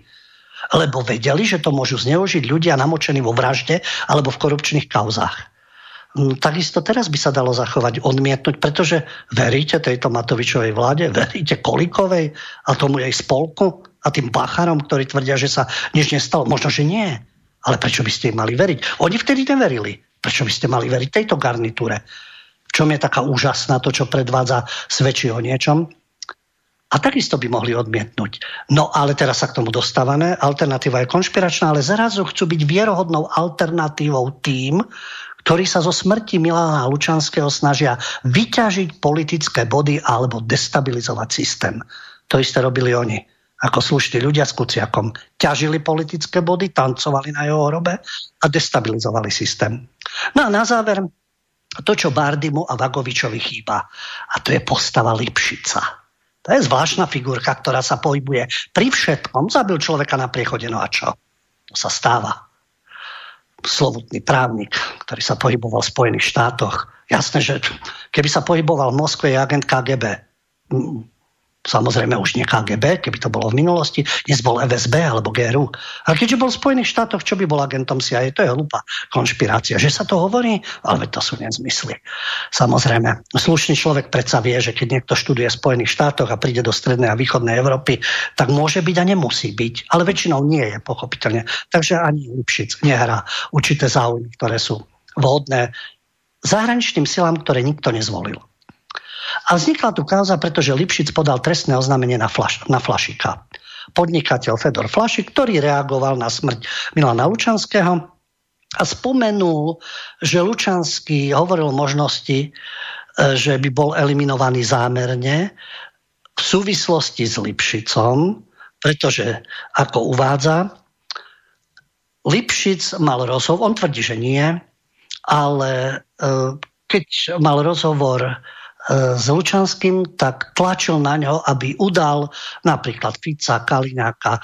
A Lučanský sa opýtal politikov, že mám povedať, začnem vami, pán Lipšic, čo všetko o vás viem. Lipšic očervenel a došlo k hádke. Možno si to Flašik vymyslel, že tam hral úlohu určitú Daniel Lipšic a teraz podáva Lipšic trestné oznámenia. To je hra s týmito trestnými oznámeniami. Prečo sa nezamerať trošku aj na Lipšica? Čo to je za postavu, ktorá sa vo všade pohybuje? Pri akejkoľvek kauze. Figuruje vo všetkých možných kauzách. Či už to bol Valko, či je to Kuciak. Teraz v súvislosti s Lučanským, je to všetkými masťami mazaný právnik, tak samozrejme, že oficiálne on predsa nič takéto, nemal takýto dialog nejaký s Lučanským. A možno si všetko Fedor Flašik vymýšľa. A či už si vymýšľa alebo nevymýšľa, na Lipšica sa ako si investigatívci z Bardyho gangu nezameriavajú. Prečo asi? Je to čistý človek, pochopiteľne, zdá sa z ich pohľadu, ale veď častokrát používajú prezumpciu viny voči svojim názorovým odporcom. Tam nevina neplatí. Tam je to hneď jasné aj bez dôkazov, len ako si to súd ešte nedokázal, ale oni to už vedia. Prečo nepristupujú k Lipšicovi z pozície princípu viny? Čo všetko máš za ušami? Dokáž, že nemáš a my ťa budeme sledovať a my ťa budeme vyšetrovať a my budeme zverejňovať materiály. Prečo je niekto nedotknuteľný? Na niekoho hrobe tancujú, niekomu idú po krku. Aha, lebo sú predĺženou rukou verejnosti a ide im o pravdu. No, každý má na výber, môže si vybrať z médií, môže si vybrať z autorov, z redaktorov a môže sa zamyslieť, komu chce veriť a komu nie. Po skladbe môžete telefonovať na telefónne číslo 048 381 0101, telefonáty majú prednosť, a písať svoje maily na adresu studio@slobodnyvysielac.sk.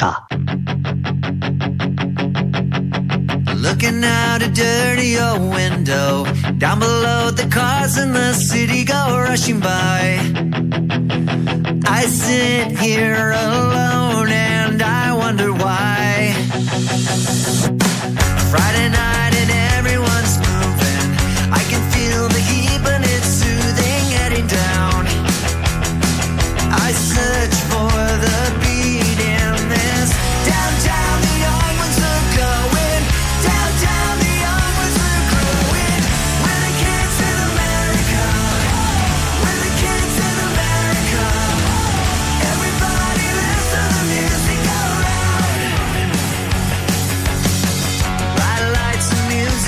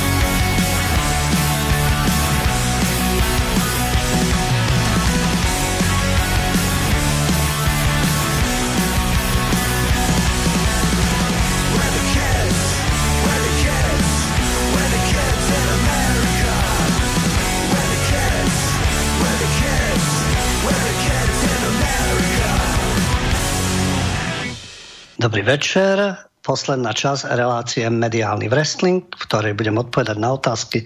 Máte možnosť telefonovať na telefónne číslo 048 381 0101. No a medzi tým tu máme maily, takže začneme od prvého. Hovorili ste o zložení komisie, ktorá má byť pri kontrole prípadu úmrtia pána Lučanského, že tam je za médiá len niekto z aktualít. Aké zloženie by podľa vás mala mať zostava zástupcov médií? Ja som sa vyjadril z alternatívnych, to znamená, že mal by tam byť niekto zo Slobodného vysielača, mal by tam byť niekto zo Zema Vek, mal by tam byť niekto, dajme tomu, z Kultúrblogu, a čo, keď chcete aj Postoj, to je jedno z akýchkoľvek iných médií, ktoré nie sú teda oficiálnou hlasnou trubou, tie som vymenoval, čo je v podstate jedna redakcia. A aj spravodajcovia, no ale zahraniční spravodajcovia, to je zase len mainstream, ale existujú aj zahraničné alternatívne weby, takisto napríklad z Českej republiky, ktoré by mohli v tom byť zastúpené. A to je od Michala. A teraz prichádza kritika. Nemôžem sa zrejme zbaviť dojmu, že propagujete konšpiračné blúdy. Samozrejme, no veď ako ináč, keď to nie je v denníku N, je to konšpiračný blúd. Pokiaľ ide o očkovanie v Afrike a redukciu tamojšej populácie, je populárne video Billa Gatesa, ktoré však väčšina konšpirátorov nepochopila. No, veľkosť Billa Gatesa ťažko pochopiť, existujú aj iné videá, ktoré ukazujú, o čo skutočne ide Billovi Gatesovi, no ale to sú konšpirácie. On tam nepovedal, že vakcíny alebo medicína cielene znižujú súčasnú populáciu. Ešte, aby to tak povedal. Nepovedal ani to, že zníženie populácie do budúcna spočíva v zabíjaní ľudí alebo sterilizácii. Prečo by niečo také povedal? Veď samozrejme, že to, čo som povedal na začiatku, títo liberálkovia, ale v podstate ultraliberálni tyrani, nehovoria veci otvorene, programovo, ako to robili nacisti a komunisti. Tí jedni stanovili, rasový nepriateľ bude likvidovaný. Ďalší, triedny nepriateľ nemá právo na život. A ľudia vedeli, na čom sú. Liberálkovia budú hovoriť o vašom zdraví, o demokracii, o pozitívnych hodnotách a robiť si svoje záležitosti v pozadí. No Bill Gates, to je úplne čistá duša, nepochybne. To sa môžeme vysielať špeciálnu reláciu o Billovi Gatesovi. Ale tu sme teda dospeli k tomu, že štatistiky mu dávajú za pravdu a spôsobom, ako dosiahnuť nižšiu úmrtnosť, je vyvíjať nové vakcíny a zlepšovať lekárskú alebo reprodukčnú starostlivosť. Nepochybne na papieri to znie veľmi dobre. Horšie je to v praxi štatistiky dostanete, aké si objednáte. Čo sa týka čipovania, tu nikto o čipovaní nehovoril. Ako má fungovať, ako čip na psoch. Čip nikdy nedokáže vysielať signál, nemá napájanie, čip funguje len ako odozva, veď tu nikto o čipoch nehovoril.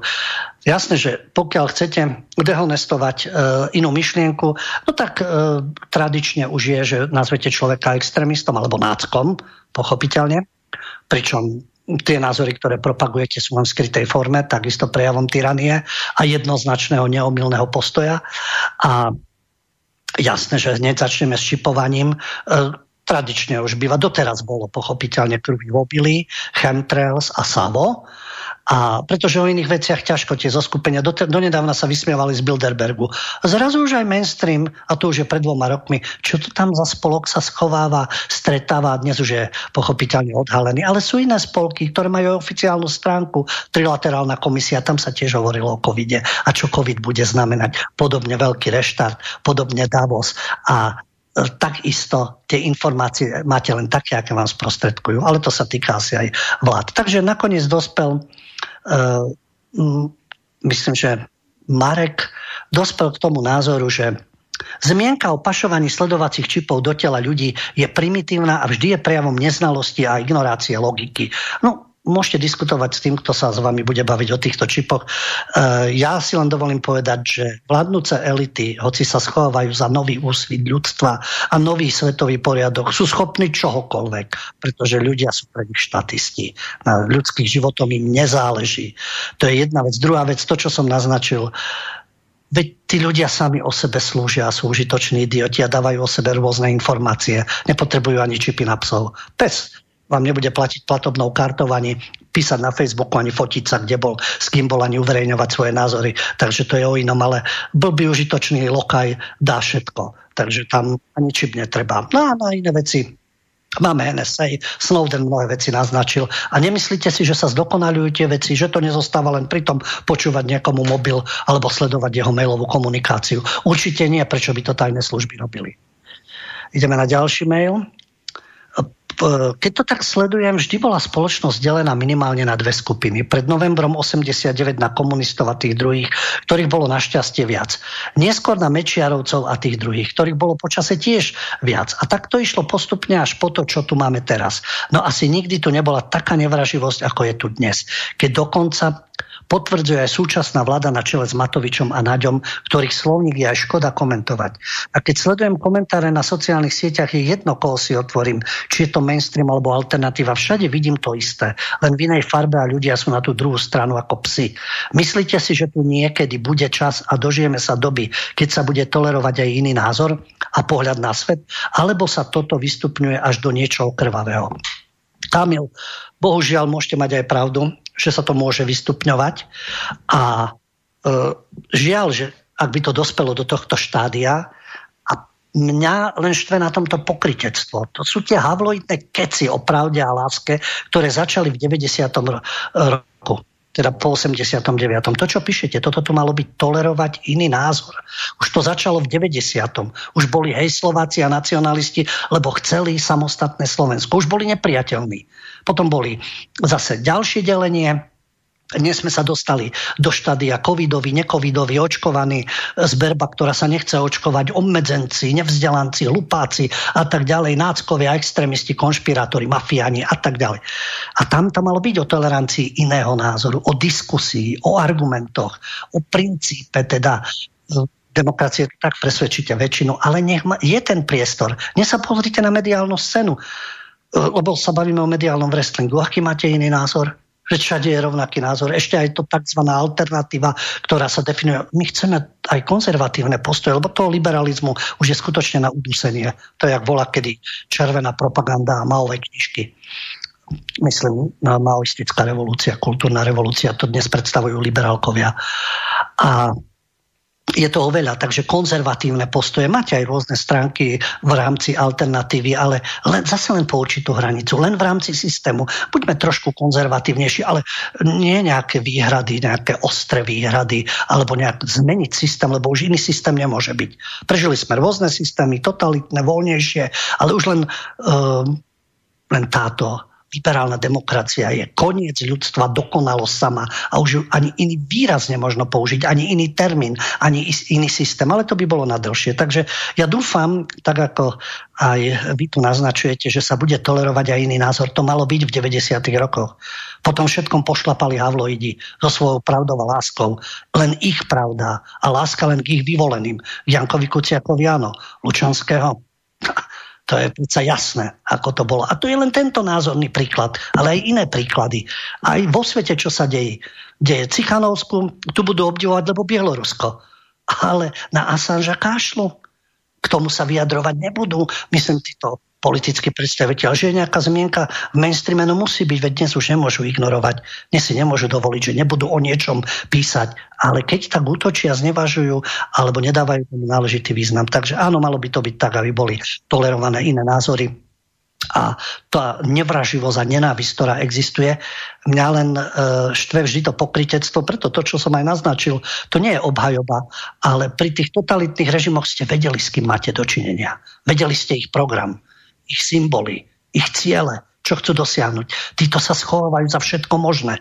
Za pravdu, za lásku, za európske hodnoty, za boj proti covidu a páchajú tyraniu a svoj názorový diktát. A nekompromisne.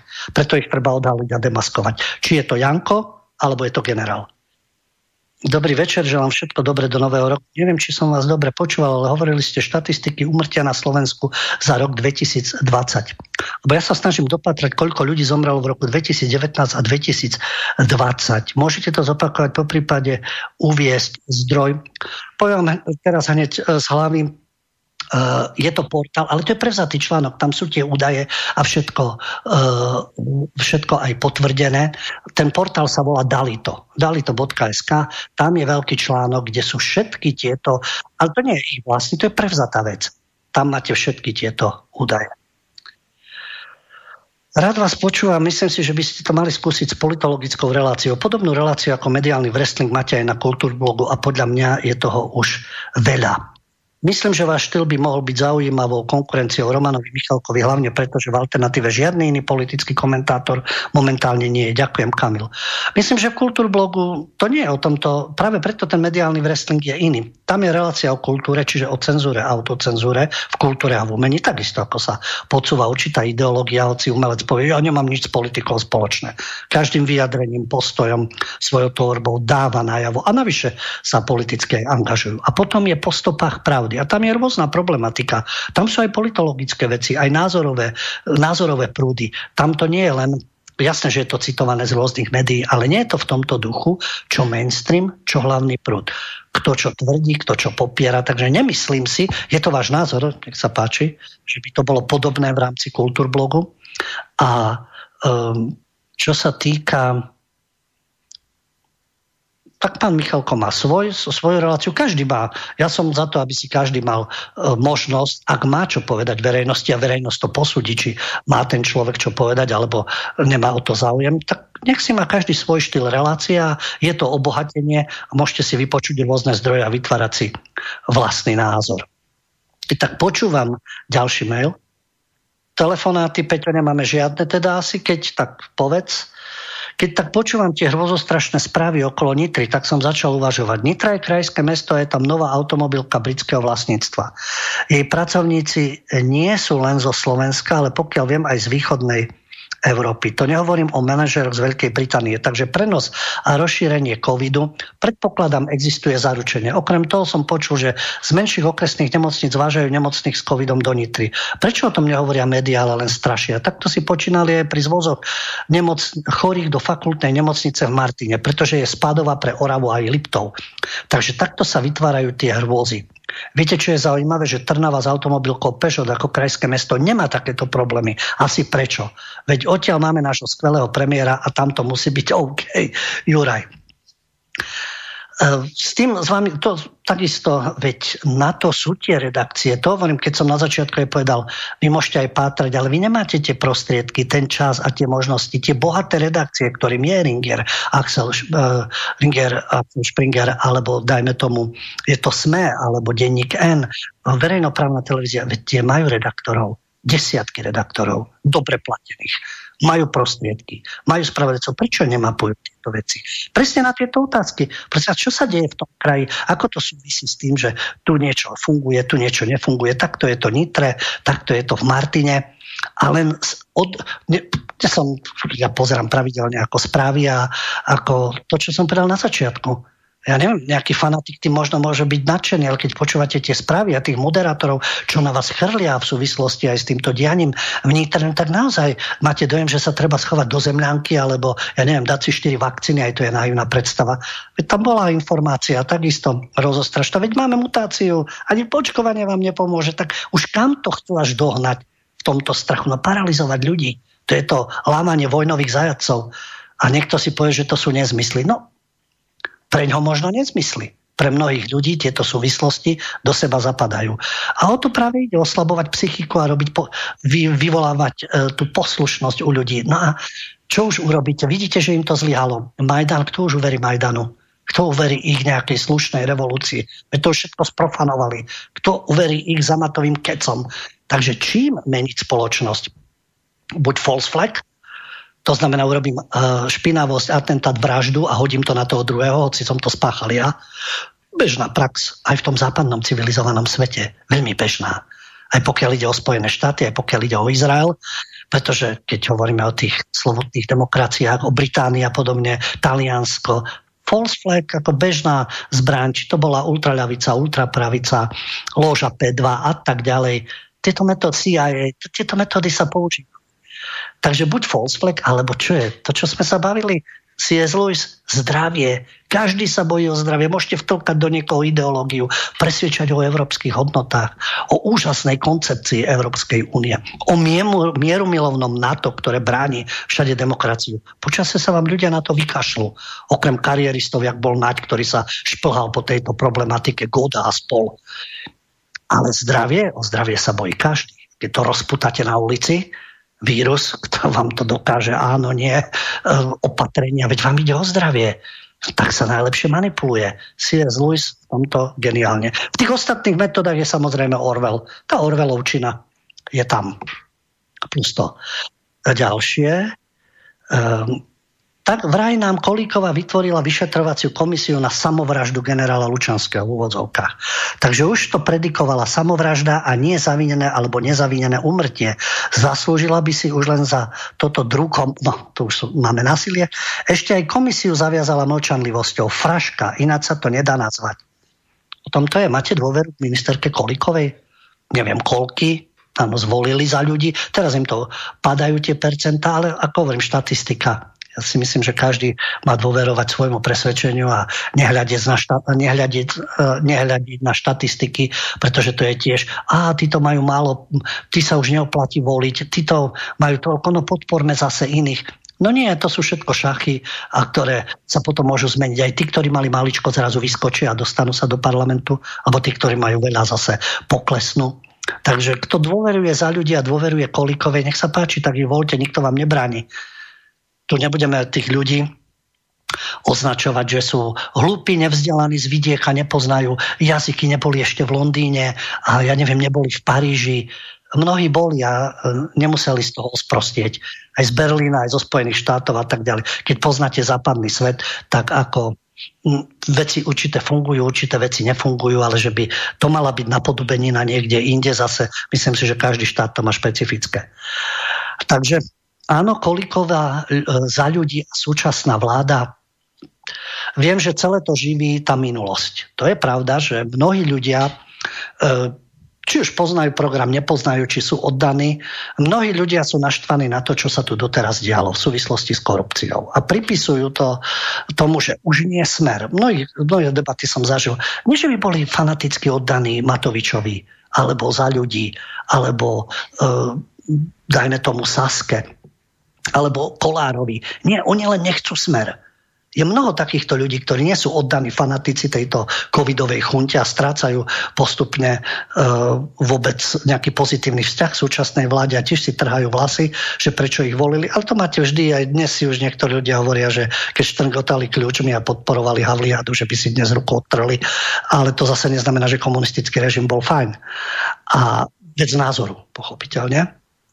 Ale pokiaľ ide o súčasnú garnitúru, podľa mňa, možno máte iné skúsenosti, mnohí ľudia k nej lipnú alebo k nej vzhliadajú, lebo nechcú Smer, lebo čo sa tu dialo za Smeru, čo sa rozkradalo, aká korupcia, čo bolo, nebolo a tak ďalej. A mnohí zase dôverujú Smeru. Takže tento zlepenie za títo predstavitelia vo mne dôveru nezbudzujú vôbec. Vôbec nezbudzujú dôveru a vidieť pri tom riešení covidu alebo teraz v súvislosti s Lučanským ich opatreniam, ich zdôvodneniam a podobne. Jednoducho týmto ľuďom nedôverujem, ani týmto médiám.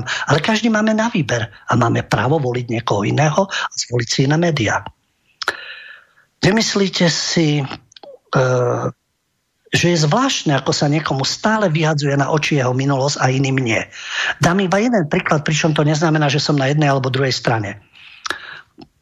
Ja sa len zastavím pri tom. Áno, niekto sa jasne definuje, ja som volič tejto strany, ja mám tento názor. Iní ľudia si zase povedia, nie som ani na jednej, ani na druhej. A niekto si razantne vyberie svoj postoj, ale podľa mňa dôležité je, na čo poukazujete. Pokračujem. Napríklad komunisti. Tí sa svojej minulosti nezbavia. Myslím si, že oprávnene. Čo ale povedal o denníku Pravda, ktorý vychádzal aj pred novembrom 89 a čo sa v ňom písalo. Dnes mi síce príde ako najviac nestranný. Hoci aj on má špinu za nechtami, no nikto mu to, čo sa v ňom písalo, nepripomína. Ale alternatíva si zlízne za každého svojho tzv. Nevhodného hostia, aj keď napríklad taký Kotleba je dnes pomaly častejšie hosťom v RTVS, ako aj tu na Slobodnom vysielači. Príde mi to dosť zvláštne, nemyslíte? Roman.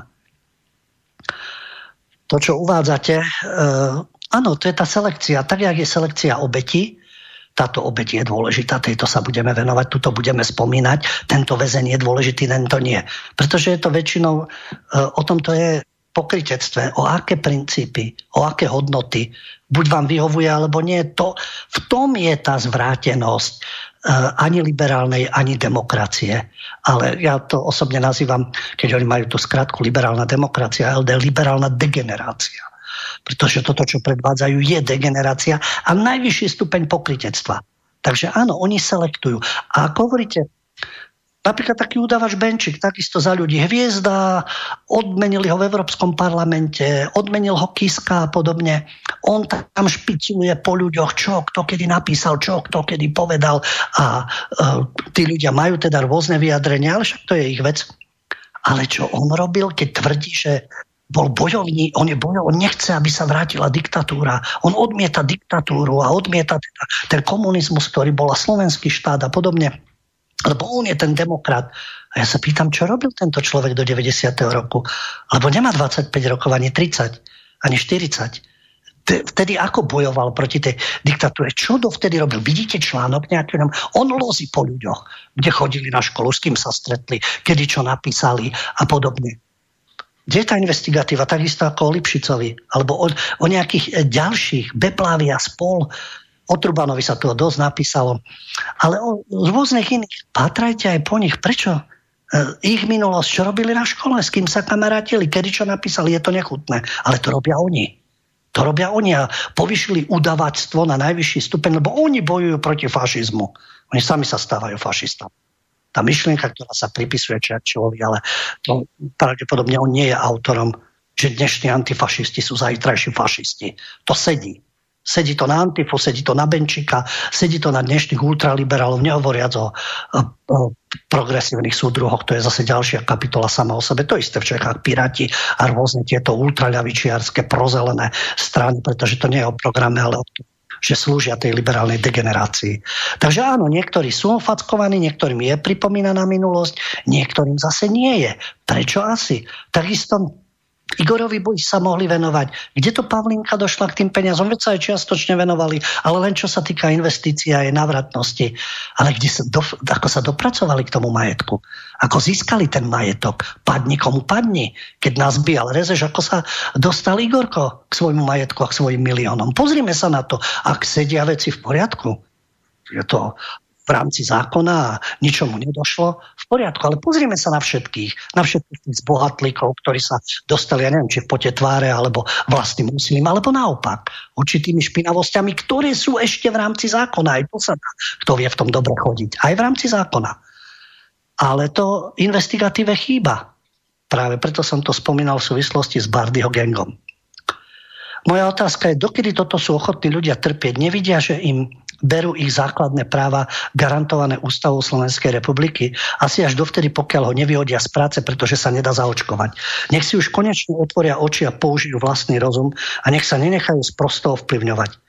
A čo sa týka Lučanskej, je to podľa mňa politická vražda. Maroš, áno? Máte právo na tento názor a oni nech dokazujú, že to tak nie je. Nech Kolíková dokáže jednoznačne a takisto môžete pochybovať. Veď vidíte, Bardyho gang stále pochybuje, že to rozhodnutie v súvislosti s vraždou Kuciaka okrem tých pešiakov, oni sú aj tak presvedčení, že to bol Smer a bol to Kočner a tak ďalej. Tak keď to povie, nech to jednoznačne dokážu. A keď majú pocit, tak vy takisto môžete mať pocit, že vražda Lučanského je politická vražda, ktorá súvisí s Lipšicom, ktorá súvisí s Kuciakom a oni vám povedia, že je to konšpirácia. Ich Kuciakovčina je tiež konšpirácia. Takže ten názor môže byť rôzny. Dokedy to budú ľudia znášať? Všimnite si, ľudia duchovno môžete hovoriť princípy, to je jedna vec, nejaké uvažovanie o kontinuite, čo bolo pred nami, my dnes, budúcnosť, čo to bude znamenať, perspektíva. To môžete hovoriť, ale najlepšie zaberá materiálna záležitosť. Áno. Ako píšete, pokiaľ nevyhodia z práce. Značná časť ľudí je egoistov. Týka sa to mňa, vtedy sa zapojím. Pokiaľ sa to mňa netýka, ja mám prácu, mám príjmy, mne sa žije dobre, moje deti sú tiež zabezpečené, takže je všetko fajn. A to je ten princíp. Spoločnosť je spravodlivá, keď sa mám ja ako praca vžite, alebo platia určité princípy. A ono sa to takto strieda, ľaví, praví, konzervatívci, liberáli a podobne. A v podstate vždy je to stále o tom istom. My sa máme ako prasce v žite. My sme pri moci. Vtedy je to správne smerovanie spoločnosti. Malo by to byť evidentne o niečom inom. No áno, ľudia sa prebudzajú až vtedy, keď už cítia obrovský tlak. Buď sa zlomia, s čím rátajú títo títo liberálni fašisti, že ich spracujú, zmocnia sa ich. Ja to stále rozprávam vzhľadom na skúsenosti z minulého režimu, že toto, čo komunisti dokázali za 40 rokov ako ideologicky spracovať, je nič oproti tomu, čo dokázali títo havloidní liberálkovia za 30 rokov. Vymazať mozgy. Tu sme to mali. Gates, obdivuhodný človek. Neuvažujete tak? Odporujete princípom logiky. Začneme s čipovaním, lebo Gates je ten nositeľ dobra. A nehovoriac o iných. Jasné, Soros, to sa ani nehovorí, veď to je zase ďalší dobrak. A v rôznych tých finančných zoskupeniach a skupinách, ktoré sú určité bankové rodiny a vplyvné. To je všetko konšpirácia, to sú všetko nezmysly. Bžežinský, Kissinger a všetky tie spolky, tí sa len tak hrajú na politiku. Zrejme. Lebo si to niekto myslí. Ďakujem za skvelú reláciu. Mňa osobne hnevá jedna vec. Stále nám médiá tvrdia, že vírus sa šíri vďaka našej nezodpovednosti. Ale ja som sa osobne tiež snažil byť zodpovedný, ale COVID som nakoniec dostal. Pracujem vo firme, kde je nás okolo 2000 ľudí, ale vláda stále zatvára malých podnikateľov. Ale nás, kde sa to medzi nami šíri, jak po vode, nie. Stále musíme makať, aby zahraničná firma mala zisk a médiá sú ticho. Všetko dobré prajem do nového roku. Ďakujem, Marek. Veď tu ste to zaklincovali. Médiá sú ticho. Prečo sa neopýtajú aj na váš názor? Prečo len štatistiky budú denne a táto nemocnica je už preplnená a tento virológ vám povie, že to bude ešte horšie a pripravme sa na najhoršie a polné nemocnice a podobne. Čo, ako stupňujú. To neznamená, že to treba riešiť. Problém, ktorý je treba riešiť. Ale manipulovať so strachom, taktizovať s ľuďmi. A pričom, ako sám tu píšete, ten prístup je zarážajúci. A je to asi o veľkom reštarte. Zlikvidujeme malých, veď malých nepotrebujeme, tí budú poslušní, odkazaní na nás. A tým veľkým, keď v 2008 bola kríza, tu je veľká banka, tá nemôže skrachovať. To musíme podržať. A tento princíp tej ich liberálnej ekonomiky, o straty sa delíme, o zisky sa nedelíme. Keď nám tečie do topánok, tak vtedy nám pomôže štát, pomôžu nám daňoví poplatníci, veľkí nesmú padnúť. Ale tých malých môžeme udusiť kedykoľvek. A tieto opatrenia takisto. Prečo sa tomu nevenuje v tých reláciách televíznych, spravodajských? Pozrime sa na tieto rozdiely. To, čo uvádzate napríklad vy. Dobrý večer, viete niečo o tom, že 2000 policajtov malo dať výpoveď k 1.1., preto vraj podpora 1500 vojakov. Neviem, čítal som, že vraj policajti dávajú výpovede, ale či to číslo sedí, alebo je to takto presne, to neviem. Čo si myslíš o osobe Milana Žitného? Ja osobne mu moc neverím, minulosť nezaprieš. Ďakujem za odpoveď a prajem všetko dobre do nového roka, Jano. Ja som to hovoril aj Baranek, aj Žitný v 90. rokoch boli práve že blízky tým silám ala SME a tým takzvaným liberálnym, európskym podobne. A mali celé skúsenosti, nepochybne, s tým, čo sa dialo, veď diali sa rôzne veci. Pri vzniku štátu, ako na jednej strane sa budovali inštitúcie, vlastná mena, vlastná pozícia. To, že sa to nepáčilo Albrightovej, to je jedna vec. Nemuseli sme hneď byť v NATO a v EÚ, aby sme sa niekomu zapáčili, ale postihlo to celú strednú východnú Európu. Ale diali sa aj veci, ako pokiaľ ide o kriminalitu, tajné služby, špinavosti, ktoré sa dejú. Mne sa len na tom zaujalo ma to, že aj Žitný, aj Baranek dnes hovoria otvorene o veciach. Nie sú poplatní režimu, nie sú poplatní mainstreamu. Hovoria tak, čo si myslím, čo asi cítia a vnímajú, že to nie je v poriadku, to ultraliberálne pozlátko. Je to klamstvo a pokrytectvo. Nenadarmo Baranek hovoril napríklad aj prípad ešte za komunizmu, keď dôstojník polície chcel hovoriť o korupcii, ale ešte vtedy v rámci komunistického režimu, ktorý poznáte železnú studienku v Bratislave, tam je rieka Vidrica, riečka. 20 cm voda, on sa tam utopil. O tom Baranek hovorí, tam sa utopil v tej vode 20 cm. Dá sa to, samozrejme, že sa to dá.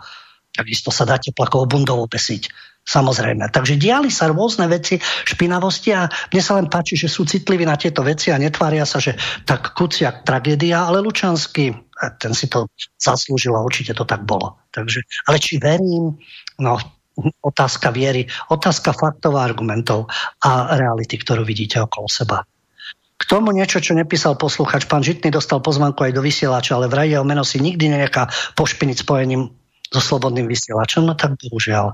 No, je to jeho osobné rozhodnutie. Ja hovorím o kauze Lučanský, ako nerobím analýzu toho človeka. Pán Huďo, kauzu Lučanský nevyrieši žiadna komisia. Kauzu Lučanský vyriešia iba ľudia masy. A ak toto ľudia nevyriešia, tak si zaslúžia všetko, čo na nich tá svoloč bude ďalej uvaľovať. Čarnogórsky by mal byť ticho, väčšinu dnešných problémov zaviedli na Slovensku ľudia z bývalého KDH. KDH-ci sú rakovinou slovenskej demokracie. Vagovič dokazuje, že je špinavý, bezcharakterný agent. Zdravý Robo. Áno.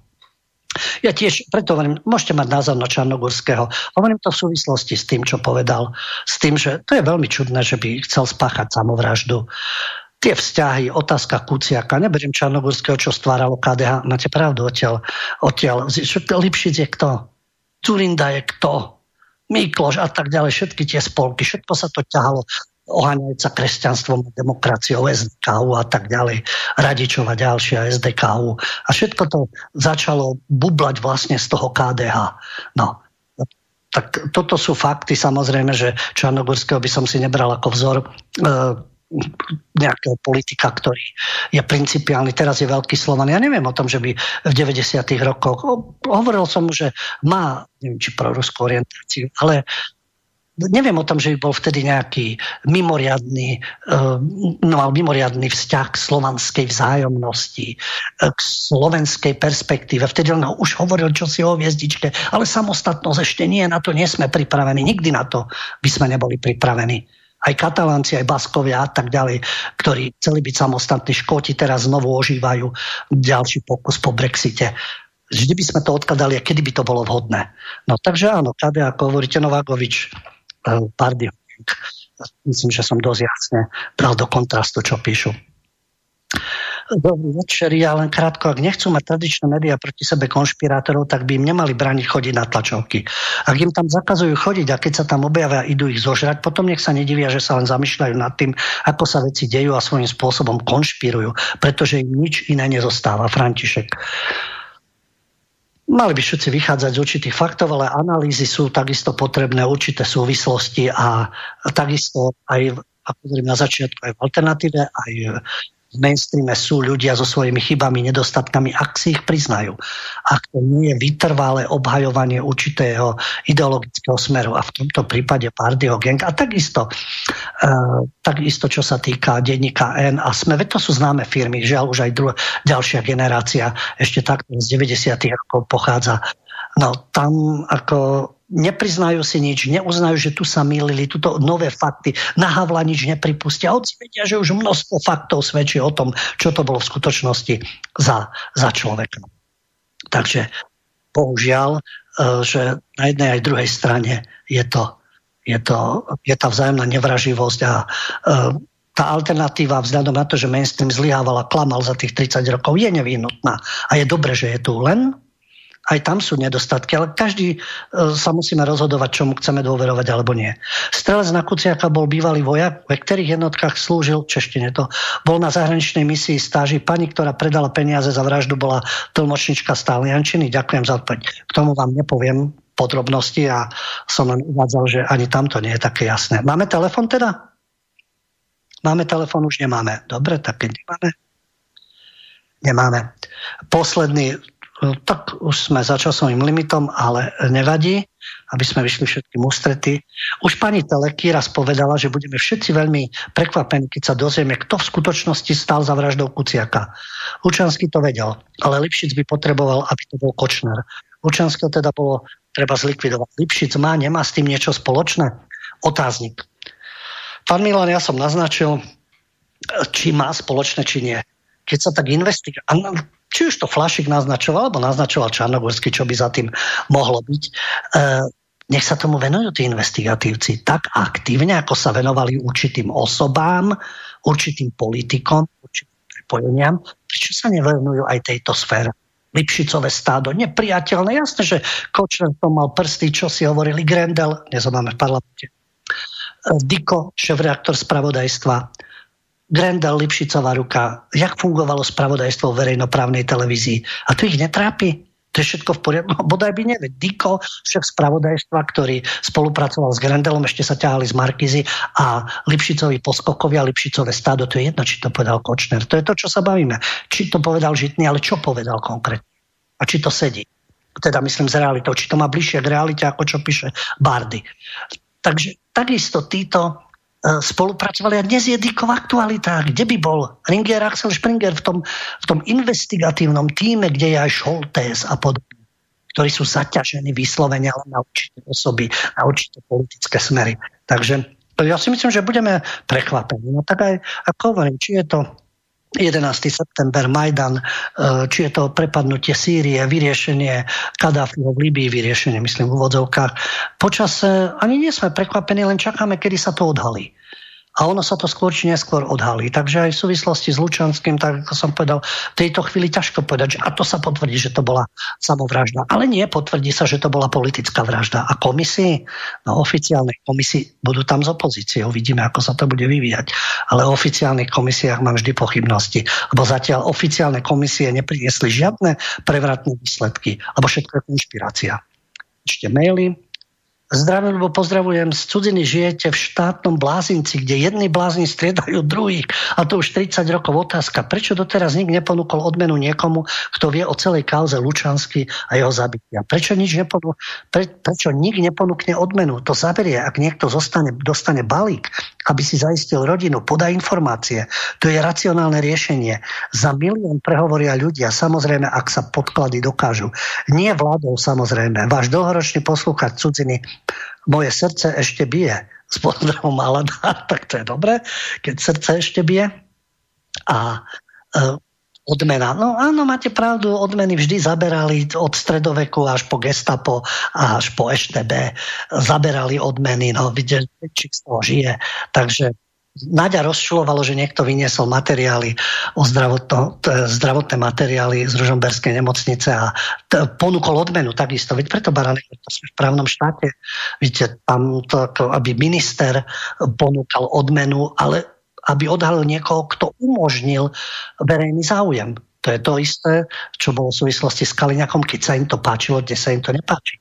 Matovič takisto miloval médiá, ktoré rúbali do Fica a do Smeru. Teraz, keď už aj mainstream mnohé veci mu vyčíta, už to nejako nepríjma, už je z toho až zúrivý. Takže tuto je vidieť, aké máš princípy, tak keď ti médiá vtedy vyhovovali, prečo ti nevyhovujú teraz? Lebo sa ťa to dotýka, lenže tak slúžia aj prestitúti.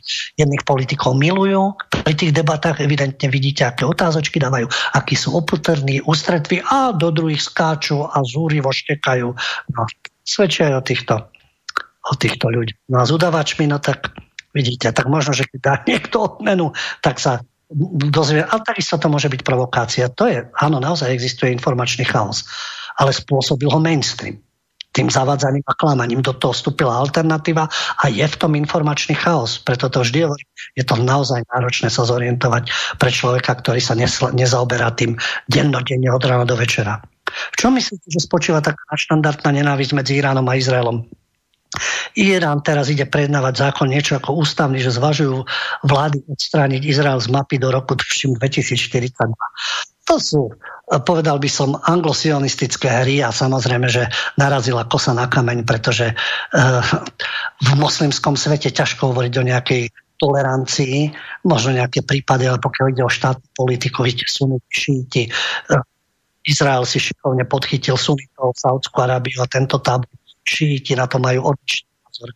Tam je tá hra o tú Sýrii, kde zase Irán má iné záujmy.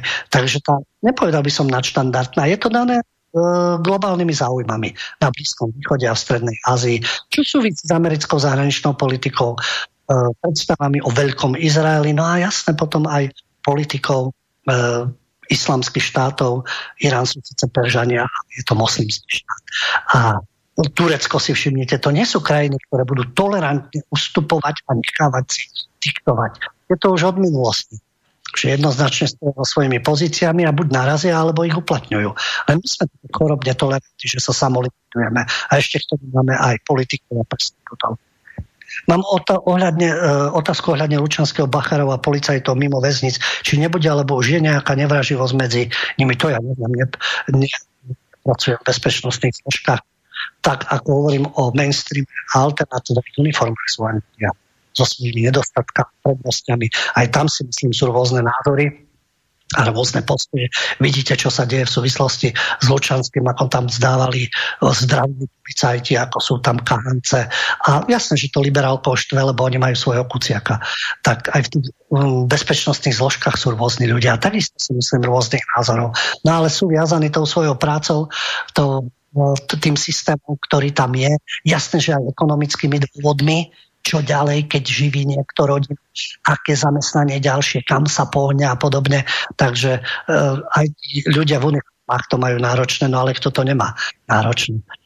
Bolo by ideálne, keby všetkým išlo určité princípy a naozaj fakty a viem, že tá pravda, sprofanoval to úplne Havel, pravda a láska. Sú to vznešené, krásne slova, ale žiaľ Bohu, že sú častokrát naplnené úplne odlišným obsahom. Ale venovali sme sa týmto kauzám. Mali by sme vedieť všetky relevantné fakty, či o covide, alebo o kauze Lučanský. Aby sme vedeli posúdiť, kto tu hrá špinavú hru, za aké záujmy sa bojuje. Pretože tu nejde o verejný záujem. Ale o tom je mediálny wrestling, o tom je mediálny masáž. Ja sa snažím teda aspoň skromne prispieť, keď podľa niektorých šíri blúdy, niektorí zase spokojní s týmito informáciami. No ale o tom to je, o tej pluralite názorov. Ja vám ďakujem veľmi pekne za pozornosť. Časovo sme pretiekli, ale myslím si, že všetky otázky boli zodpovedané. A dúfam teda, že ste boli spokojní s touto reláciou. Ďakujem Peťovi, ktorý to technicky zabezpečoval na vysokej úrovni a nič nezlyhalo. Vám za vašu pozornosť. Želám príjemnú dobrú noc a dúfam, že o 2 týždne sa znovu počujeme. Do počutia. Táto relácia vznikla za podpory dobrovoľných príspevkov našich poslucháčov. I ty sa k nim môžeš pridať. Viac informácií nájdeš na www.slobodnyvysielac.sk. Ďakujeme.